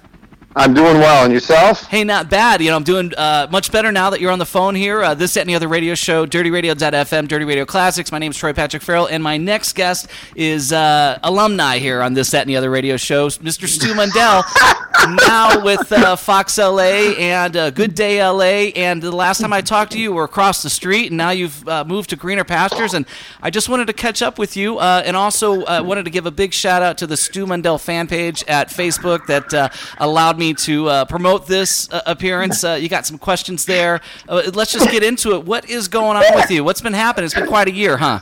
It's been quite a year, man. It's funny. It's like, I'm the alumni, and yes, I'm the guest, and I guess I'm like the paid entertainment, right? So I shouldn't be asking you what's going on with you, but yeah, it's been busy. It has been really, really busy. A lot of things have changed, but it's all good, in life. And news goes on. That's what it's all about. News goes on, and everything's good. Everything's really, really good. And I can't say anything crazy exciting out of the blue, but yeah, it's been a ride for everybody, huh? We got all the elections, we got the COVID, we got all this newsy stuff going on, but. Up in the helicopter, we're just about the breaking news, brother. Just about the breaking news. Absolutely. So, you moved across the street. You're with Fox 11 now, and I wanted to see if you can talk about that transition, number one, and because I remember it was at one point kind of top secret. We weren't seeing all the feeds on the other station, and all the Facebook activity seemed to kind of cease, and we were like, where is Stu? And so, I saw you on milk cartons. I saw signs up on the telephone poles, and the next thing you know, you showed up at Fox 11. So. I was next to that missing orange cat, and then there's a picture of Stu. Have you seen this guy? Right. Actually, there was some of the guys on the Facebook pages actually were doing that. You got the fan page that you were talking about, which is awesome. I love those guys, and then you got the LA Police Chase group. I love those guys too. They kind of started it all. And but yeah, somebody did a milk carton thing of me, like, where's Stu? But yeah, basically, it wasn't any kind of hate. There's nothing. There's no hate involved. There's nothing facetious going on. It was basically, I was ready for a move. I was ready for a challenge. Fox opened up some doors for me. They gave me basically. It's the morning show. It's a different animal, and the idea is basically a little bit more personality. It's slow coming, but change in television is never. And if it is real hard, it's like when David Lee Roth left and Hager came in. When you do those hard changes like that, you just kind of everybody's in shock. So it's kind of the same thing. I think they're doing it a little bit slowly, but they're starting to let me do a little bit more personality, a little bit more Stu's coming out. But it's a different animal. The mornings, we don't have those chases. Today we had a bunch of fires. Structure fires, which was kind of crazy, kept us busy. And so, but we see different stuff in the morning. It's a different vibe. It's a totally different vibe. Yeah, so back in I played a package that I found on you, done at some point in your career, just before you left over across the street there, and they mentioned that you started your day at 2:00. Now that you're doing the morning show, what time are we getting up and starting our day? And you know what? I start my day at 2:00. I swear to God, I wake up at 2 a.m. in the morning. That's kind of the plan. Get up.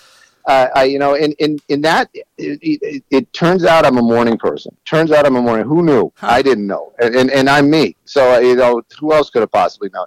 But yeah, I wake up and I get up around 2 in the morning. I try to get a little bit of workout in, and then a lot of coffee. I'm the guy that brews coffee to go get coffee. There you go.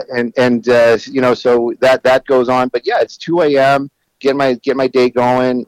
Show up at the airport. It's different. It's different with Fox is because we go fly. Something's happening. Nothing's happening. We go fly. We're up in the air. We're going. So I got to get there so we can be in the air by 5 a.m. And that's when the day. That's when the day really starts. It's around 5. That's when we're off the ground and flying around looking for stuff.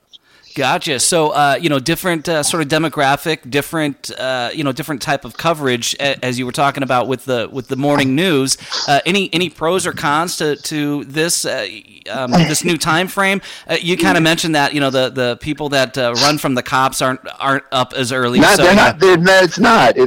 That part is a little different. There's different challenges, and I'm all about a challenge. And that was one of the reasons why I really was interested in coming over to Fox and working with them. And they're changing up everything. They're moving around. They're moving people. They brought in Michaela, so they're trying to make it a little bit more, a little bit more social, a little bit more, people friendly. And they're making that effort. And I was kind of shocked. I was like, people friendly? You want me?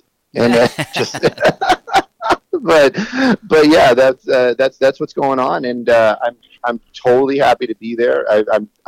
I'm lucky. I feel blessed to be part of that team, and I really think better things are coming. Good things are happening now. Better things are coming down the road, and the show's great. And it's starting. I'm starting to feel that vibe, that creative. Somebody's behind the scenes. It's a director. Somebody's back there going, okay, we want this, and we want this kind of interaction. And I'm starting to feel that. I'm starting to feel. I'm starting to see their vision come into life, and it's really exciting. Gotcha. So it's not a matter of just being up there and waiting or seeing something happen and then presenting it. It's sort of how you guys are choosing to present it by way of the personality that's in you, or like can you kind of fill me in on that a little bit as to? Well, I always call it like I see it. That's me. That's been me the whole time, and that I love that part about my gig because, you have all the politics going on and then you've got this and that and I don't like this and I don't. With me, it's like you're seeing it happen. You don't have to think about it. You don't have to think, oh, is this a conspiracy? How many cops are down there? Are they fudging the numbers? We see it, we report it, we talk about it, and that's it. So there's that part about it. But then there's always a little bit of Stu-isms that get in there. But it's not, I'm not skewing anything. I'm just always kind of, I just see things the way I see it. And I find it amusing that other people think it's funny how I describe stuff. It's just that simple, Well, when we talked last time, though, the actions of the woes and those things that, which is why you're probably at Fox and doing the morning show where, people are getting up and it's a good spirit and, lighthearted. You're still reporting the news, but, you're... we're not going so heavy in it, and right. But those things, those reactions that you have are typically the same reaction I have when I'm watching the TV. So the fact that you are echoing that, I think people resonate with you because you're reacting the same way we are, and I think that there's that kind of bonds us together, which is why I think you have sort of the cream rises to the crop. The Stu Mundell top 50 at one point, Twitter handles to follow. So let me ask you about chases since the last time we spoke. It's been a couple years. Have you noticed any difference in chases policies? Yes. Or just tell me about those. Yes. Well, they're definitely. So LAPD has gone pretty much since we talked. They went to they had pushback. Like the public was like, oh, you're taking all these chances and this and that, and these are decisions that I would never be able to make. I'm glad I'm just a guy in the helicopter looking at what's going on, but somebody's calling it saying, you know what, we're going to chase this guy, or we're not going to chase this guy, or we're going to follow this guy, but we're not going to chase him with the lights and sirens. Somebody's making those calls. And for a while there, they were just literally just letting him go, just saying, you know what, what he stole a candy bar from 7-Eleven. Yeah. Just let that guy go. We don't, we don't care. It's not worth it. But we got a license plate. We'll figure this out. We'll get him later. Gotcha. And then it kind of went from that, and then the sheriff's department, they weren't doing pit maneuvers, but now they are doing pit maneuvers, and then they weren't chasing it, but now they are. So it kind of, like I said, it's been going back and forth, but it seems like right now we're kind of just right back where we started, and that's kind of that's life. Everything's cyclical. It's like wherever you start or wherever you join this circle, you're going to come back there again, and that seems to be their kind of the policies right now with the chases. But again, law enforcement, it's a tough job. Those guys and those guys, gals, they're down there. You just got to think about it. They're meeting. They're right there in the thick of it, handling this stuff day by day, and it's tough. I couldn't make those calls, and then they got to sometimes take the human out of it. You Sure. can't you can't get angry. You can't get emotional. You can't feel compassion. You can't. And dude, that's a tough gig. Absolutely. You'd mentioned how the policies have changed where they backed off pursuits, and then we have the same sort of thing here in Nevada where they typically won't pursue unless it's a violent crime. Other than that, if it's come on. I saw a video of a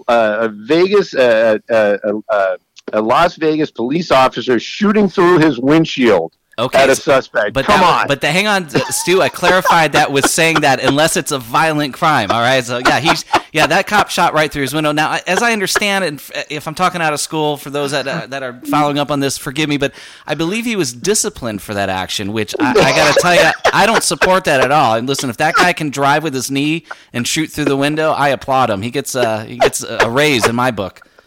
And hope and maybe some hearing aids, because I can't imagine that being. That must have been loud as all get out. Come on, think about that. You're driving along and you're shooting out the window. Yeah, but I'm kind of with you. A friend of mine used to live out there doing news, and his quote to me was, in Vegas, they're not going to chase you. They're not going to chase you unless you're completely drunk, shooting out the windows with hookers on the hood. Yeah. Type of situation. That's the only way they're going to chase you. Only in Vegas. Only in Vegas. True. I thought we talked, and for some reason, the last time I talked, I recall thinking that maybe you were working on possibly doing. There was some sort of show or a spinoff show or something. Was that true? Were you ever working on a potentially having like a side show or something a little different? No. No, I wish. If there's anybody out there that wants to talk to me, you've got my number. You can find me. Just hook me up. No, I haven't. There was nothing at all. I was doing some podcast stuff with CBS. I would love to do something like that with Fox. I'm not sure if they're down with it, but I was just doing some podcast stuff on the side. Just trying. Again, it falls into the same thing. I like a challenge. I like that. That possibility of failure. It for me, it gets the creative juices going. It gets that competition with myself going, and it that's what drives me. Is make it a little bit more difficult for me, and I'll do better. Just watch. Let me ask you this, Stu. What is the fascination? Now, sometimes the news is taking a little bit of flack for, if they wouldn't show the pursuits, people wouldn't pursue. Now, I don't know that these guys pursue because they want to be on TV. I really, They don't. They don't. I've never, as long as I've been doing this, I've never seen any of these people say or that being the reason. And I get that. And I've actually said that a couple times, like when we're doing Facebook Live, and we're not, the Facebook Live, the internet stuff, I can be a little bit more me, Sure. You loosen the tie, you break out the bourbon, you got the I like it with the clear ice, type of thing. You put your feet up and we can just talk. When you're doing the news, it's a little bit more like you're sitting in the principal's office. Sure. But yeah, I brought that up. It's like people will say that. They're like, when you weren't putting it on television, then they wouldn't be running. Come on. Do you really think this guy just, robbed a bank or kidnapped somebody or stole this car or just lives this life of crime just so they can get a couple minutes on television? I mean, and even if they do get their couple minutes on television, it isn't like we're going to get their name. When was the last time you said, oh, that's, Billy Bob from Compton, being chased? You never know. You don't know who these people are. So that's just people just talking to create drama. What is the fascination with tuning into your TV or getting on a Facebook Live and watching one car drive around all of LA being chased by cops? Because I tell you, man, once that comes on or I get the alert from the various Twitter feeds, I can't. I'm instantly, whatever I'm doing, I'm going. I get on the YouTube. I look up the Smoke and Scan guy, whoever's broadcasting. Yeah, I know who that guy is. Yeah, Damon. He was a guest on this show about a month ago. But we talked about the weird fascination. But there is a crew of people, and then there's the Stu crew of people that not only are fans of the pursuits, but they're fans of you because of the way you deliver it. But what's the fascination with us just glued to a TV watching a car, any random car drive? I get the thrill in the chase, but look. Since we got more than a minute here, sure. This is the deal. So I'm of a certain age. I'm gonna be 53, right? And when I was a little kid, we watched movies like Macon County Run, White Lightning, the Smokey and the Bandit.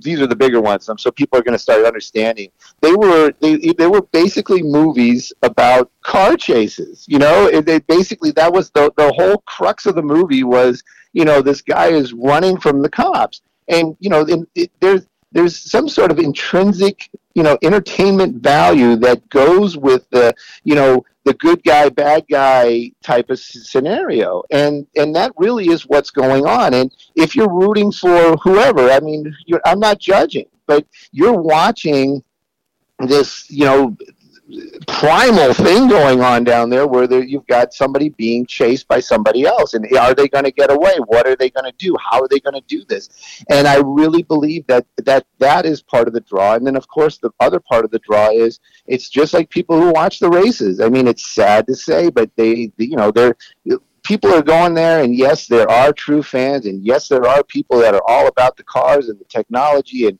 but there is a number of people that are out there that are just want to see that crash. Yeah. And so good, bad, ugly, however you want to look at it, that's it. And then you just don't know. That's the other side of it. You just don't know.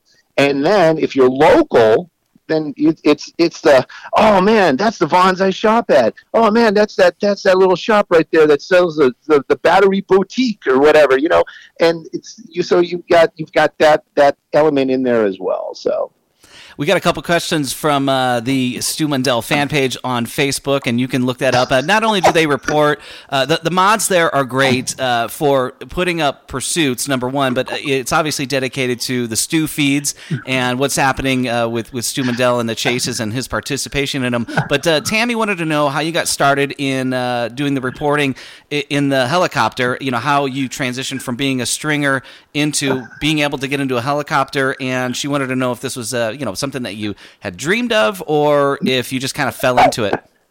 It fell into it. I wish it would have been that easy. This is the thing. It was a long, hard road. There's no doubt about that. I mean, was it fun? Heck yeah. It was everything I've done in my life. Looking back, it's enjoyable. Even when it was happening, even when it was, I was making $60 a night as a stringer, working for somebody. That's the truth. That's not. I'm not making that up. But it was still, I just knew in my heart. I just knew that I loved this job, and I saw other people being successful, and I realized that I'm going to make this work. So that was the stringer aspect of it.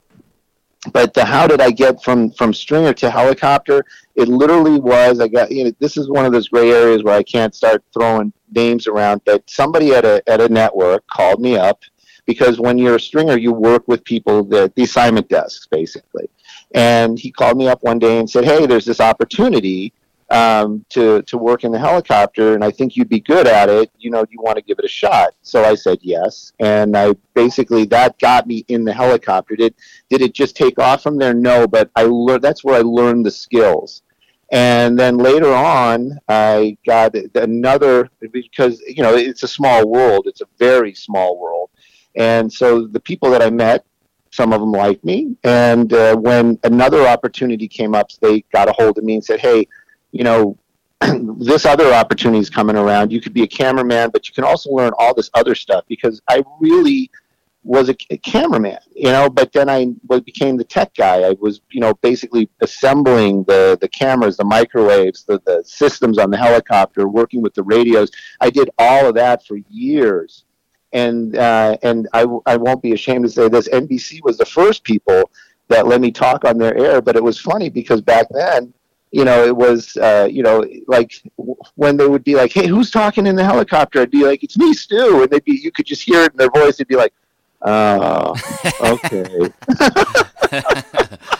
It's Stu.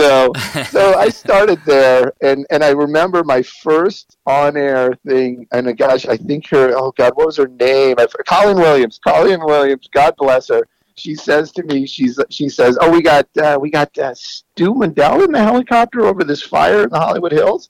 She's like, Stu? And I said, yes, it's Stu. That's my first things on television, but from the helicopter. But yeah, so then, you know, I was really good at doing camera. I wasn't so much. I was, you know, nervous, but the gig went away. Like I said, it's a small community. There aren't a lot of opportunities. And then CBS rolled around one day, and basically they said, hey, we got this opportunity, but you have to talk and you have to do it well. And so there you go, the challenge. Somebody threw down the gauntlet, and it was on and running from there. That's how I did it, Tammy.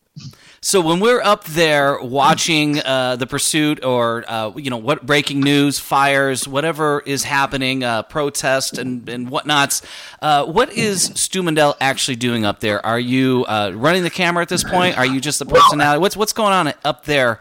Are you flying the bird? A lot of questions about that. Well, I'm not the pilot. There's no doubt about that. Definitely not the pilot. I used to run the camera. Right now, I am just a guy. Like I said, I'm like self-loading baggage. I sit up in the front and I watch. You know, I listen to the scanner. I work with Vinny. That's our camera. Most of the time, my camera operator. And we just, you know, and so now I'm watching what he's shooting, and so I'm just talking about what's going on. You know, and that's, you know, it works for me, and that's the way it's set up right now. Right on. You know, another question from the Stu Mundell fan page on Facebook from one of the mods, Moy. He wanted to know, what is the highest altitude helicopters can fly? Where do you guys typically kind of land at when you're doing news coverage as far as altitude? And what's the highest you've ever been in? And also, I'm adding this one in there, ever get afraid of heights, or ever get a gust of wind or something that kind of was like, whoa? All right. Well, we got a lot packed into that question. So, so basically, okay, you got to. This is one of those ones where I'm going to get technical, but this is going to be super easy for people to understand. So, you at the beach, you know, you're at zero. You're at zero. That's, you know, it's zero because you're at the beach. That's where the water is. But if you go up into the mountains, now all of a sudden you're 1,500 feet above the sea level, right? Sure. So in an aircraft, there's two numbers. There's an AGL and an MSL.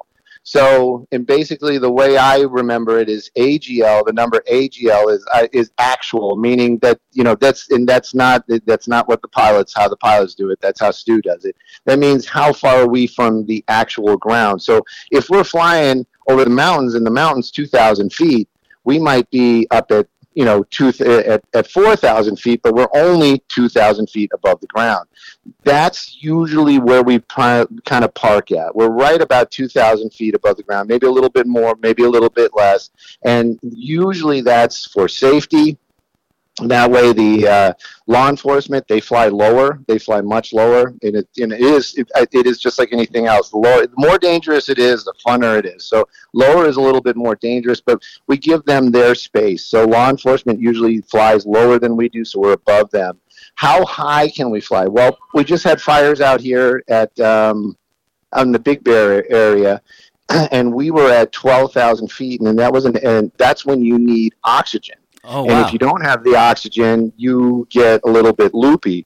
So, it's just to tell Stu stories. I call that a fun broadcast with Stu Mundell. Yes, it was. And of course, so they gave me the job of regulating the oxygen for the pilot and Vinny and myself. And there were separate valves. So I'm just sitting there and I'm thinking to myself, how bad could it be? So I said, well, you start dialing it down. And it's so bizarre. It's like you can't do math. You can't. You think you're like, just like I just did. You want to make a statement. You want to say a sentence, but you can't. You're just sitting there and you're just like throwing out words and they're not making sense. And I swear that's what happens. And that's why it's dangerous. That's the reason why at 10,000 or above, pilots, it's a federal law. Pilots you have to have actual bottled oxygen in the aircraft. So the highest we've been is about 14,000 feet, and the only reason we were up there was to take a look at a fire that was on top of a mountain. Gotcha. Question back to the pursuits, and there's one trend that I notice that happens occasionally. There's one of three different things that will happen that's typically terminates our news coverage of a pursuit. One is people driving in the LA airspace. I feel like they're getting aware that you can't cover them with the camera because you got to stay away from the LAX airspace. Mm-hmm. The other one is driving downtown, so they can hide in and out of the buildings, find a parking garage, and then the other one is going up the Grapevine all the way up to Bakersfield or whatever. Well, the Grapevine one is just them, or just us. The news media will not go there. The cops will still chase them on the ground. The helicopter, it's kind of up to the pilot, how much of a chance he's going to take, because all the aircrafts, the helicopters that we have, they are not instrument rated. And when it gets pitch black out there and there is no reference points, you lose control of the aircraft. You can't hold it.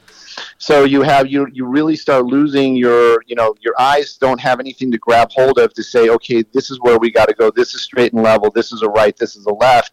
And that's how accidents happen. That's how helicopters fall out of the sky. So that's the reason why with the Grapevine at night, but the ground guys, they'll chase them. And the pilot, it depends on the law enforcement officer. If he has something that he sees or he feels that it's safe enough for him, they'll continue. But the news helicopters, we work, we're in the corporate world. So, the lawyers are like, yeah, we're not doing that. So basically we have to pull off. The parking garage, God, don't you hate the parking garage thing? It's like reaching in the bag of your McDonald's and you realize they forgot the Whopper. I think the fries. You know what I'm saying? Yeah, right. The fries. Yeah. But see, when he comes out, when he drives out the backside of the he goes in or he comes out the other side, that's like finding that extra fry in the bottom after your bag of fries, your little cup of fries is gone, and you're like, oh, there's some more in the bottom of the bag. But yeah, the parking garage, God, I hate that. I hate that because that doesn't mean they're getting away, but it means we can't see it, and that usually drives me. That's the worst. Totally the worst. What's the deal with the LAX traffic? And why can't as the car's cruising around? I mean, can't you call them and go, listen, guys, I'll stay out of the way of the airplanes. I got to get this footage. And it seems like at other times, and I know the zooms on those cameras. Trust me, we're not going to kill anybody. Just let us in. We're good. But we see the big plane. How far away do you have to stay from LAX? Because at times I feel like we see the car zoomed in. How far are you guys actually away from those cars when you're zoomed in 20,000 times or whatever it is? Sometimes I'm being serious about that. Sometimes we're literally miles away from the actual car. And LAX, God bless them, they have a tough job. And it's funny you bring that up, especially today. We had a chase Monday. And he was, for the people that are local, they'll understand it was on the 105. So it was on a freeway that was right next to LAX. And we knew there were these issues coming up. And basically this guy was getting on the freeway, getting off the freeway, basically going back and forth on this freeway near the airspace. And my pilot, and this is the thing too, it's personalities. My pilot was Angie that morning, and she was talking to the tower, and the tower knew what we wanted, realizing like, oh, you're a media ship, you want to get to that chase, it's over there, I got this traffic. So he actually was working with us and basically told Angie like, okay, hey, look, you know what, it turned around, it's going the other way, so you can cross now and you'll get to where it is. So there's controllers like that, but then there's other controllers that are just, they either are oblivious or they don't care or whatever, and they're just like, no, you can't come in here, no, you have to wait. Yeah, we've got like 5 planes lined up, so 20 minutes you can cross. And that's legit. I'm not just throwing numbers out there. That's really stuff that they will say to us. And when you hear those numbers, then it's like, okay, plan B. We got to figure out like how are we going to get around, how are we going to get over, so LAX, but they have, it's an international airport. These are, jets filled with people, and and it's not just. It is the ultimate is they don't want to have an accident, but it also is these aircraft are high tech, and a lot of them are so high tech that they literally will detect another aircraft, and it's called a TCAS will go off, and then they'll have to abort their landing, and that costs money. Then that will set back schedules, and so these are the reasons why these controllers sometimes are a little bit more of a hard ass than others. Sure. So, but Stu, I've got to see the pursuit, Stu. You know what I mean? Yeah, well, that's what I'm saying too. That's what I'm saying too. I make the jokes. I always say it. I go, do they know who we are? Do they know who I am? Stu Mundell here, man. I got a job to do. Let me ask you this. We're talking about LAX Aerospace, and by the way, I'm on with Stu Mundell from Fox LA, Good Day LA, and he is the aerial photojournalist. How's that? Does that work? Yes. All right. That works. And and he's an alumni here on This, That, and the Other radio show at DirtyRadio.fm, channel Dirty Radio Classics. Do you think that the people that have been pursued, I mean, we've all seen them, especially in Southern California, they happen all the time, and now other places around the country are showing these pursuits. Fox News will show them, different outlets will show, they'll even stream one from another area that they don't even cover news in, so do you think that these guys being pursued go, hey, go to LAX because the camera can't get you? I know that they're still running from the cops, and the cops can get there. Here's an interesting question. When you are denied the LAX airspace, do they deny it to the law enforcement as well up in the sky? Sometimes they do. It really depends, because this is the thing. It's how busy the airspace is. And it's like he's the key keeper, the guy that they're talking to. It's like he's going to let you in or he's not going to let you in. And if it's law enforcement, they used to get like carte blanche. But because of all these missed approaches and other incidents like that, they're becoming more and more stringent, because even though they're law enforcement, this is federal, and this is also safety of aircraft. So they'll say, look, you can't get in. Sorry, we got this Airbus coming in. We got the 777 coming in. No, you can't. You can't get that close to it. So it basically, they have to follow the same rules. Sometimes they have to follow the same rules we do. Gotcha. A lot of good insights here from Stu Mundell. I call him the Pursuit Pavarotti up there in the sky, working for Fox. He put the Stu in stud. He put person. Listen, man, I got all these things for you. Hey, Stu, how do we follow you and reach you on social media? And where do we find you at it if we're in Southern California on Fox 11? Southern California, Fox 11. You got to turn on Fox Channel 11. It's the morning show right now. You got Tony McEwen on there. Tony is dude. This guy has been doing news longer than I have. Yeah, he's a legend. Yeah, he is. And then you got Araxia, and she is she's an Armenian princess for real. And he's got a huge, a following. She's got a mob following her around, and it is really great. And those two are pretty awesome. Then you have Rita, you got the Samata, you've got like all. I don't want to miss anybody's name because there's somebody's going to listen to it and they're going to be like, really, you couldn't say my name, Stu, really. But the reality is it's a group, it's a crew. We all get along, and it is a lot of fun. And I know that if you guys are watching, you're gonna start seeing it's gonna be a little bit more fun, a lot more news, a lot more insight coming in the next couple of months. And it's Fox 11, it's the morning show. You gotta get up in the morning, and you need something just to have on the background to get you going, get you happy. Turn on the Fox. We're going to make that effort to get you guys happy. Yeah, when I was in SoCal, that was my go-to morning show still. So, really? That's a good awesome. Oh, yeah, absolutely. So, hey, one last question, and then we'll let you go. And by the way, tell us your social medias, where we can find you at there. Oh, social media, it's super simple. It's Stu Mundell. I'm not Mandel. I'm not related to Howie Mandel. Wish I was. Well, maybe. I don't know.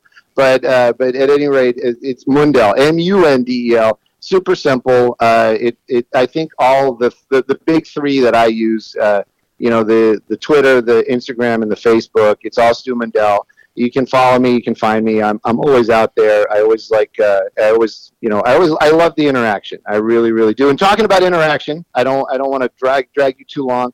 But how about those song requests? Dude, great ones. And I had an action-packed show, but I've put them in the kitty, so to speak, for future episodes. No, all great stuff. You got a little bit of a rock and roll fan base. All good stuff. But wasn't what was really cool about that was we didn't get the bazillion likes, right? I mean, and I was kind of bummed about that, but we got like a bazillion comments. Everybody has some music info. And they were not shy, and they're just putting it out there. I thought that was amazing. I was just like, wow, all right, this is super cool. So listen, if you can judge a man by the people that interact with his social media and their song taste, Stu is one in a million, man. You are more than that. Trust me, man. You're 1 in 10 million. How about that? Hey, right on, man. Right, I'll take that any day from you. Stu Mundell, thanks so much, man, for coming back on the show and just kind of talking about your change from where you were and where you're at now here at Fox 11 on the Good Day LA, and for letting me talk to you on my little radio show here, this, that, and the other on Dirty Radio. Troy, one of these days, you and I, we got to get together, have some gin and tonics, and hang out. That is going to happen. Definitely. Next time I'm in LA, I'll let you know if we can get together, and if not, Vegas, we'll figure it out one day. Yes, we will. All right, man. Hey, you take care, Stu Mundell. Thanks, man. You too. Talk to you, man. Thanks. Bye. Right on, Stu Mundell on This, That, and the Other radio show, DirtyRadio.fm, Dirty Radio Classics, and hey, dude is just awesome, and I appreciate him coming on the show. And for those over at the Facebook there, Stu Mundell fan page, and all those other awesome pages where Stu shared the fact that he'd be on the show. Thank you for letting me share that, for providing some questions and some great song request for our hour here with Stu Mundell. This, That, and the Other radio show, Troy Patrick Farrell. We're wrapping up in about 15 minutes, and then it's more Dirty Radio Classics at dirtyradio.fm, channel Dirty Radio Classics. Troy Patrick Farrell here at This, That, and the Other.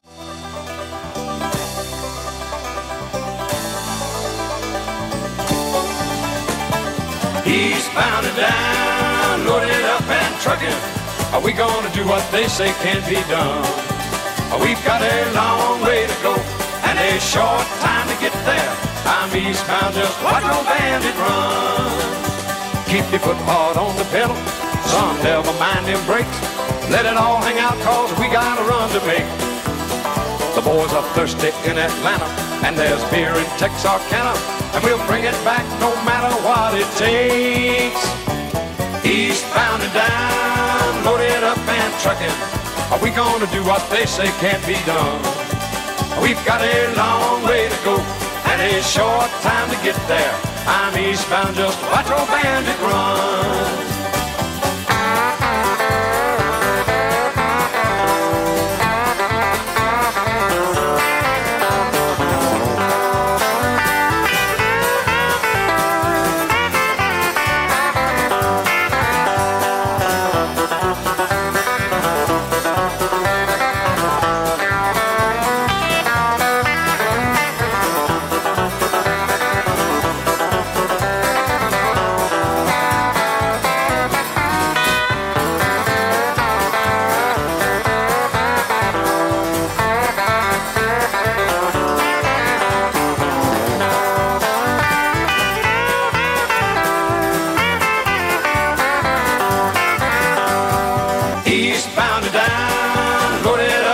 trucking.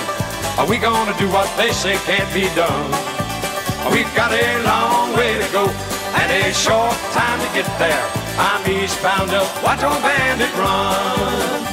Old Smokey's got them ears on, he's hot on your trail, and he ain't gonna rest till you're in jail. So you got to dodge him, you got to duck him, you gotta keep that diesel trucking. Just put that hammer down and give it hell. Eastbound and down, loaded up and trucking. Are we gonna do what they say can't be done?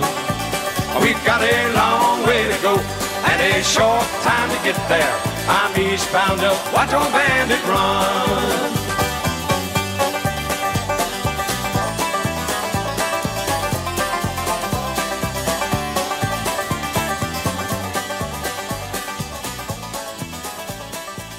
Little Smokey and the Bandit there as we get ready to wrap up this, that, and the other radio show. We got about 10 minutes left. I'm going to try and get in any final requests. I saw on Stu Mundell's, everybody was throwing out Van Halen's, AC/DC's. Well, AC/DC has a brand new album. It's charting everywhere, especially in Australia, but charting here in America. And this is a brand new video called Demon Fire from brand AC/DC in 2020. Still kicking ass, this, that, and the other radio show. And we'll see how many more requests we can get in before the top of the next hour. Thank you again to Stu Mundell and James Kotak, our guest for today's show, for coming on and being honest and candid and filling us in with what's been happening in their lives. So appreciate it. And for all the new listeners out there, the Stu crew, thanks for tuning in and giving me a chance to share the fact that we had the almighty Stu Mundell on this, that, and the other radio show. Enjoy a little bit of rock and roll before dinner time, and we'll see you very soon. He loves to drive him crazy with his evil lips. Great guns are blazing. My deadly trip.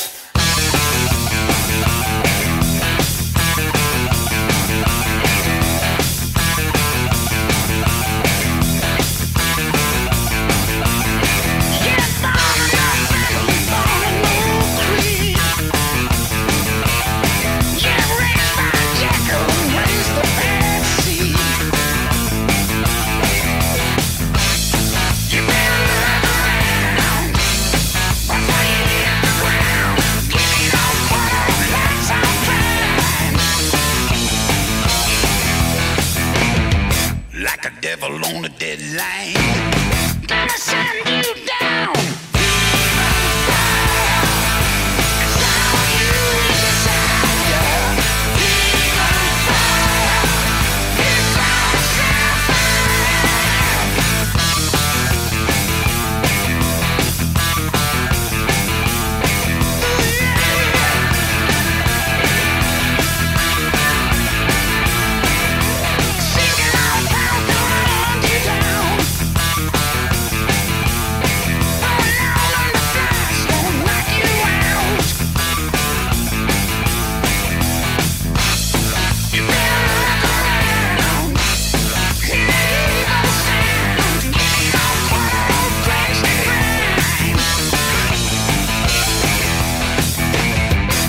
All the bad intentions, I sent you down.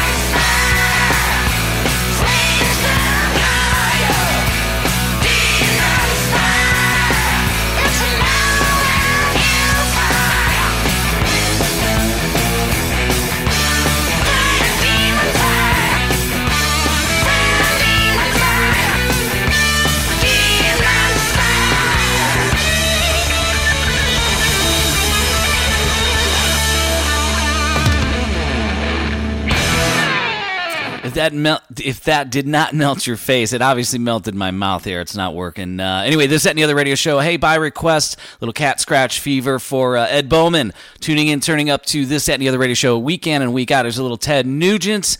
And then we'll see if we can squeeze in one last request of some Scorpions for Amy in Wisconsin. And then we out. People, I'm teaching white folk how to dance finally. I mean, I should get some kind of humanitarian award just for that.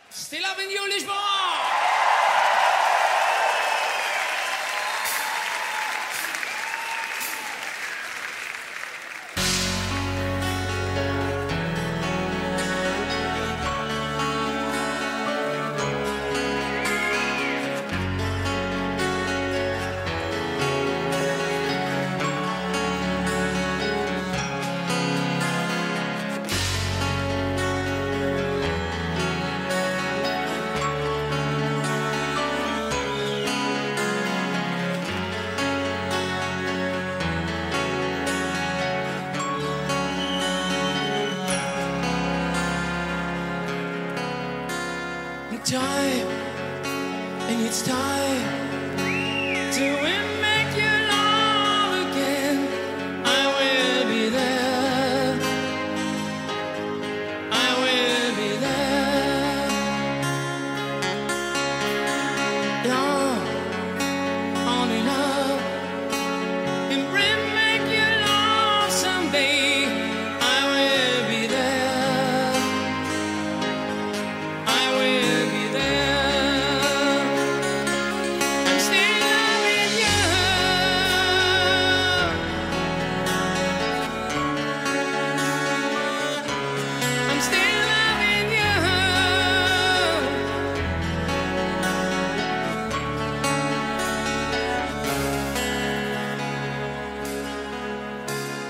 fight, babe, I fight to win, make you love again. I will be there. I will be there. Love, only love can break down the walls someday. I will be there. I will be there.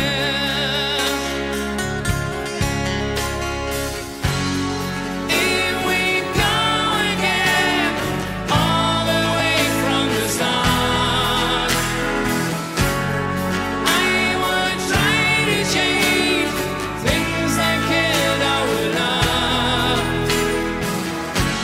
Your pride has built a wall so strong that I can't get through. Is there really no chance to start once again? I'm still loving you.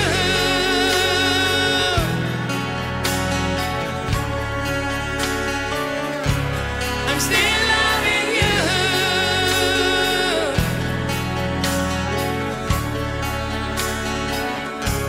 I'm still loving you.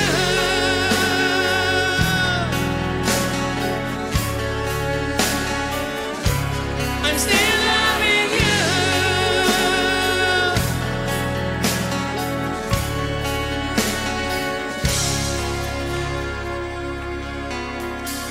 And try, baby, try to trust in my love again.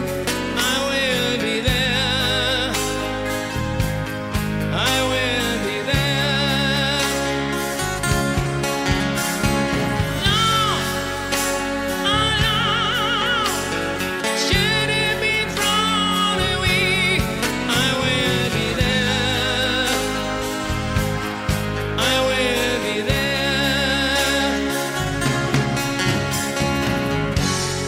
Here we go again, all the way from the start.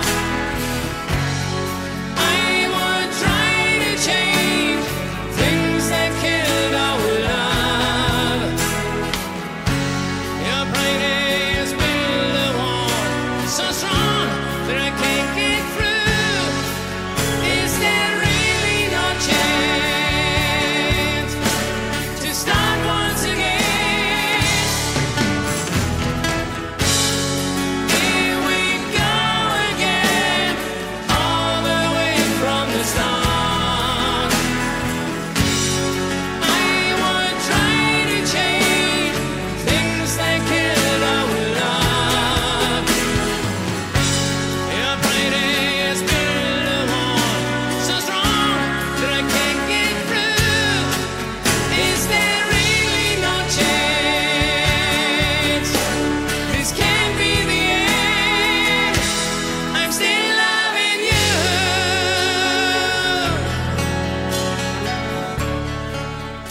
All right, we are actually over time. I'm probably going to get a letter in the mail from the program director. Hey, by the way, I just wanted to send my condolences to our program director. We'll just leave it at Daryl, DirtyRadio.fm. Lost his sister this past week, and we just wanted to send out a little shout-out of love from This, That, and the Other radio show. We appreciate the opportunity to come on here week in and week out, every Wednesday with a Saturday replay to just do whatever nonsense I get to do. But I wanted to just send him some love from the show, and we wish his family well, and that, that better times are ahead for all of us. So anyway, that was the Scorpions, and, what an appropriate way to wrap up the show here, as we had our guest James Kotak on, former drummer of Scorpions. But anyway, listen, happy trails. I got to get out of here. This, That, and the Other radio show, DirtyRadio.fm, Dirty Radio Classics. This show replays in its entirety Saturday, 5 p.m. Pacific Standard Time, and we'll be back again next Wednesday with a brand new live show. I think my guest is going to be Alex Kane from Life, Sex, and Death. Tune in, turn up, and hey, be good to yourselves and to each other. How many? He's fine. Who cares about the clouds when we're together? Just sing a song and think about sunny weather.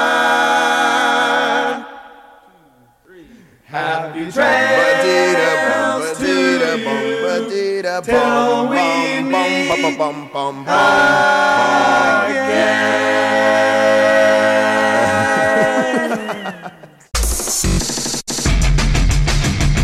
You just heard an encore presentation of This, That, and the Other radio show, heard live Wednesdays from 2 to 5 p.m. Pacific Standard Time. Stay tuned for the Bob Show Rock Show coming up right now here, 8 p.m. Pacific Standard Time every Saturday following this encore presentation.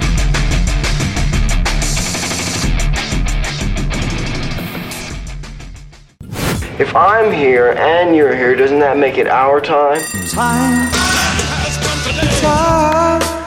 of the season. No time for the love you send. Time is on my side. Dirty Radio Classics. Hey, what's happening, Dirty Radio Classics? This is Troy Patrick Farrell, the host of This, That, and the Other radio show, which is live on Wednesdays, 2 to 5 p.m. Pacific Standard Time. And make sure you check out the Saturday replay, always at 5 p.m. Pacific Standard Time, right before the Bob Show's Rock Show. DirtyRadio.fm, Dirty Radio Classics.